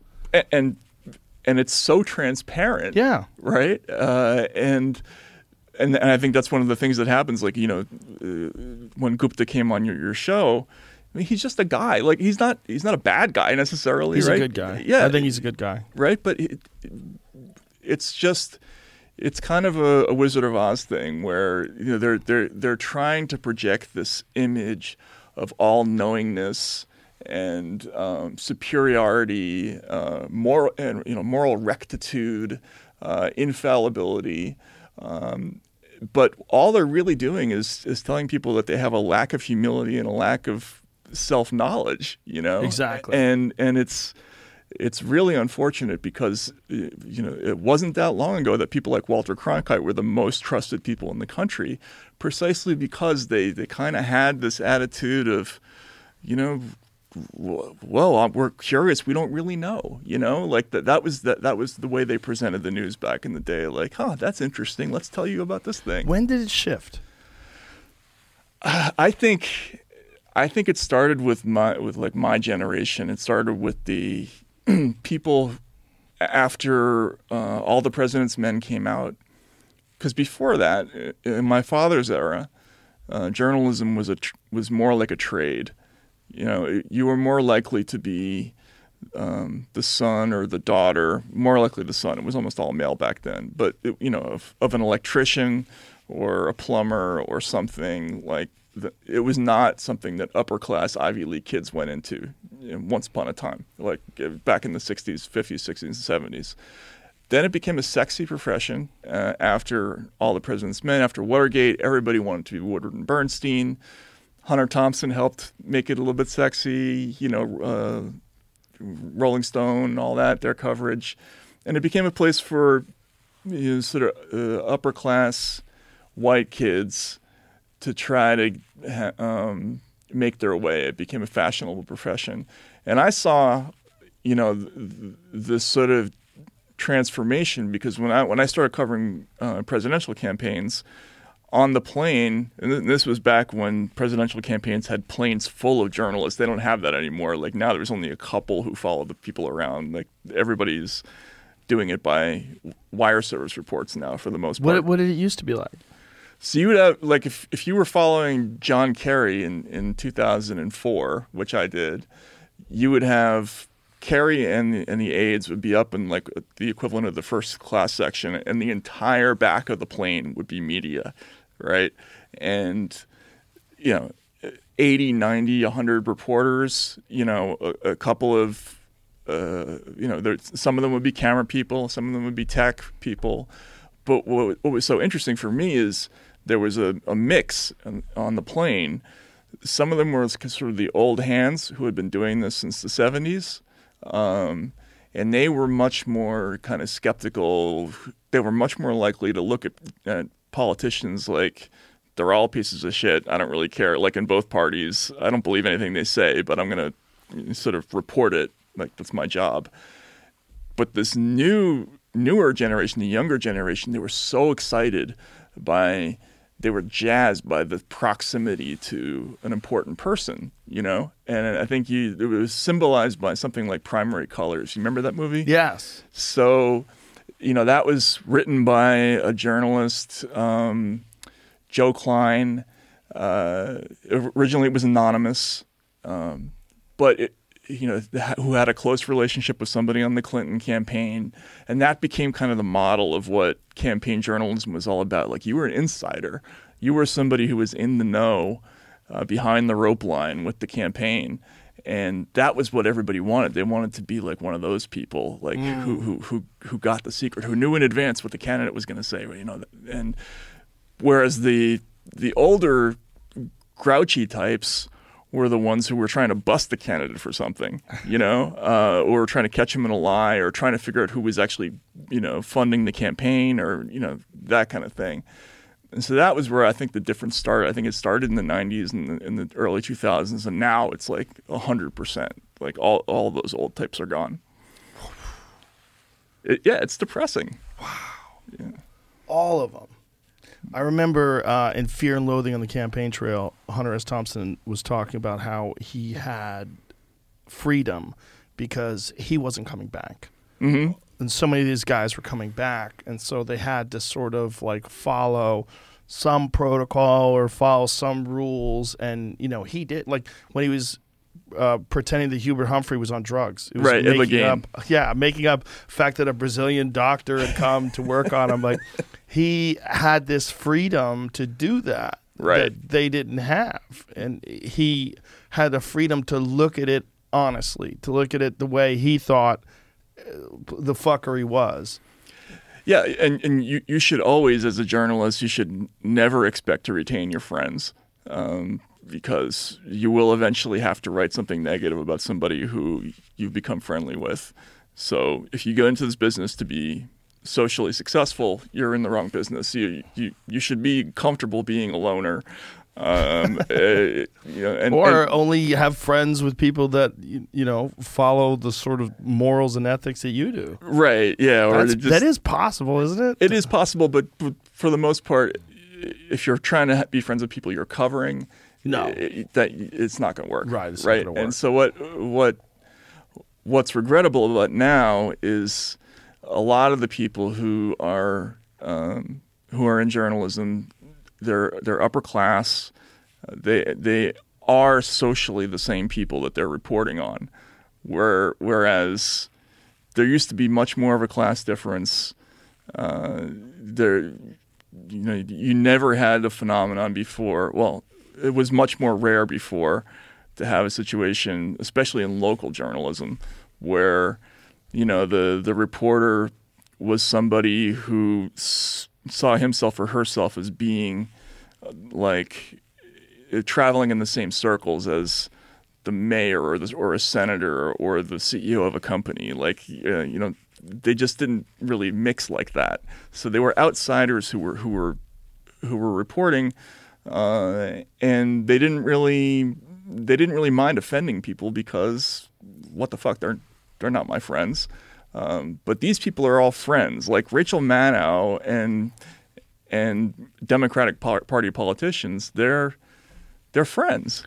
Have you ever seen a video of Chuck Schumer and Stephen Colbert dancing together? Oh God, I can't even imagine. You need to see it. Do we have time? You need to see it. Yeah. You need to just see them dancing together. And I feel the same way about comedians that you do about journalists. You know, like you can't be friends with those people because there's going to come a time where you have to talk shit about them. Dennis Miller ran into that with George Bush. I remember being incredibly disappointed because I was a Dennis Miller fan. As a comic, he was a very good comic. And, you know, his HBO special was brilliant. He had some great shit, great jokes, great one-liners. Absolutely. But then he said he was going to give George Bush a pass because he's his friend and he wouldn't make fun of him. Look at this. Chuck Schumer's got the mask on, and look at Colbert, no mask, spreading pandemic viruses. Look, he's dancing.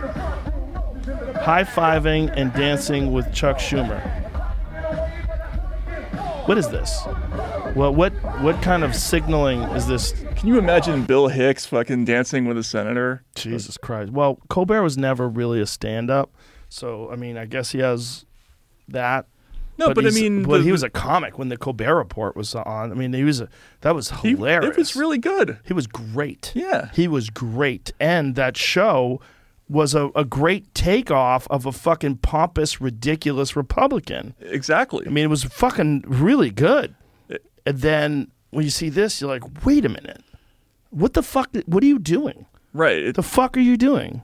And why were you doing the other thing before? Like, right. was it to do this? Well, I think what happened was, and I'm just going to guess, but I think what happened was he had this brilliant character. It was amazing on The Daily Show. Then he does the Colbert Report. It's amazing there. It's a great show, right?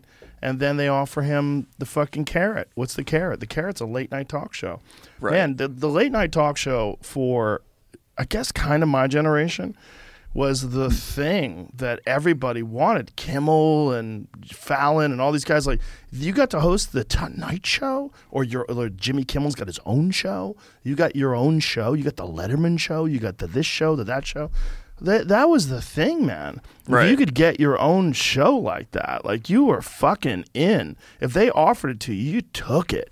You took it. But then to be that show guy, he has to be a different guy. So now he's not...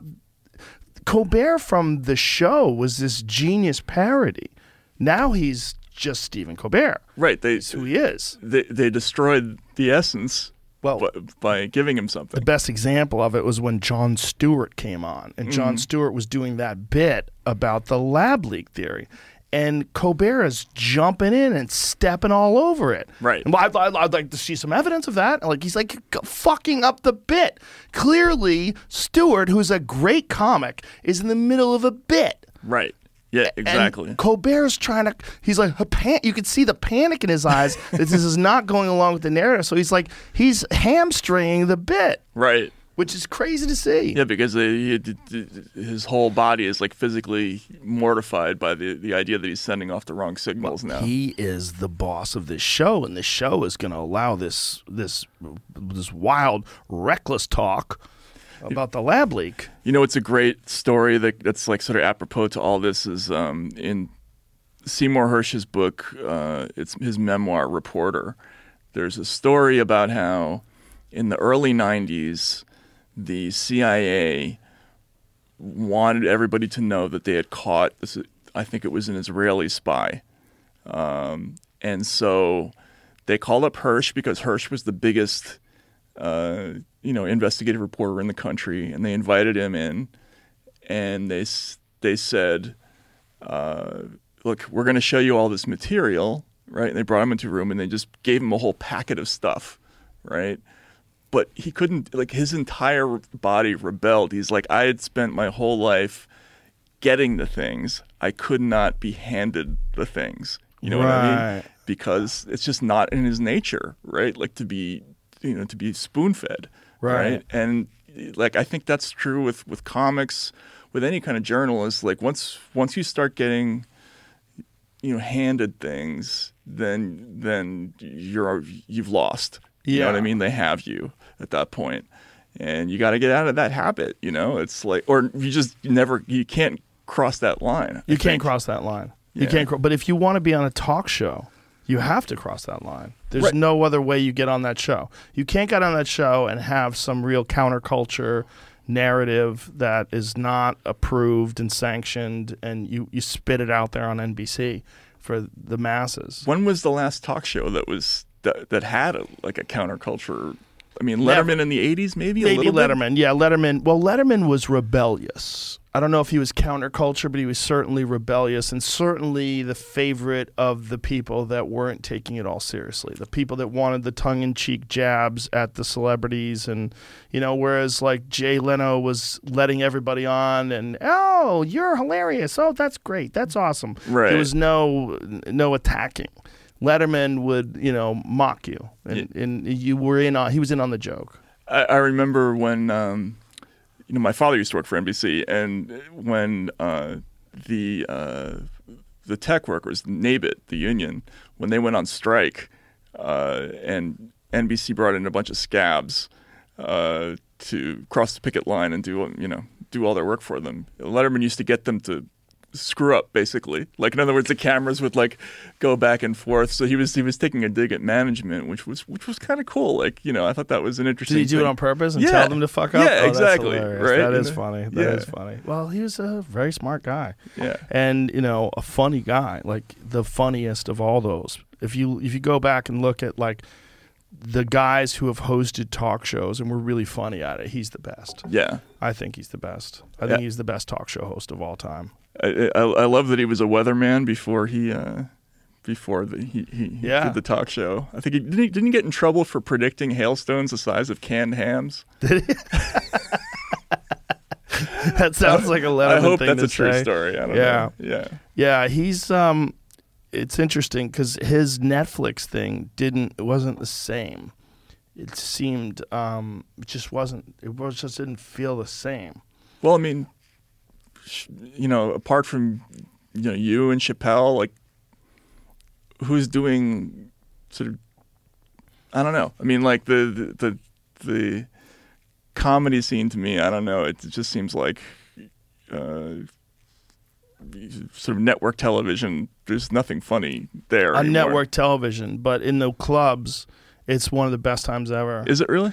Yeah, there's a lot of daring motherfuckers out there. Bill Burr, who's one of the best of all time. He's phenomenal, and he's killing it right now. He's fighting it. He's not giving into it at all. He's fighting it, and there's a lot of guys like that out there now. There's guys coming up like Tim Dillon, Andrew Schultz, Mark Norman, Shane Gillis. There's a lot of funny fucking young guys that are coming out that are dedicated to real stand-up. The way there's a lot of people out there that are dedicated to being journalists, and they're just trying to find their way through, and they really respect real journalism. They don't want to be a corporate hack. Right. They want to be a real journalist. There's a lot of comics like that. That's great. I mean, and they must be real.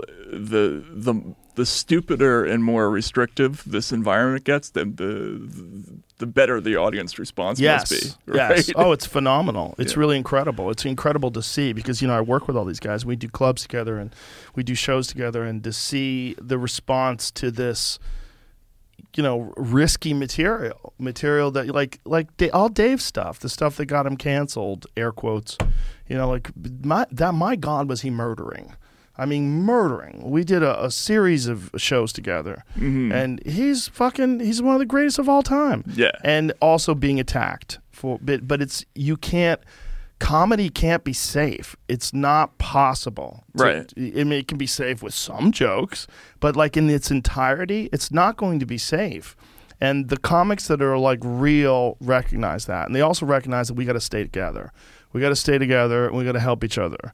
Because the more we support each other, the more we get through this, the more the audience realizes, like, oh, this is what they do. This is not like they're not in court giving affidavits on their viewpoint. They're trying to say funny things. Right. And in doing so, you're going to cover very controversial topics. You're going to say things that are outrageous to say. But that's the point. And occasionally you're going to say something that is a miss, right? Yes. Oh, yeah. All the time. All right. the time. That's the only way you find out if it hits. Right. Especially when you're working the clubs, the whole idea is like, I'll do a joke away, and as I'm doing it, I'm like, I got to get out of this. Like, this is not the right way to do this. I'm doing it the wrong way. I'm saying it a way, I'm taking a chance, and I'm going down a dark alleyway, and I hit a dead end. Right. I got to figure out, I got to get out of this.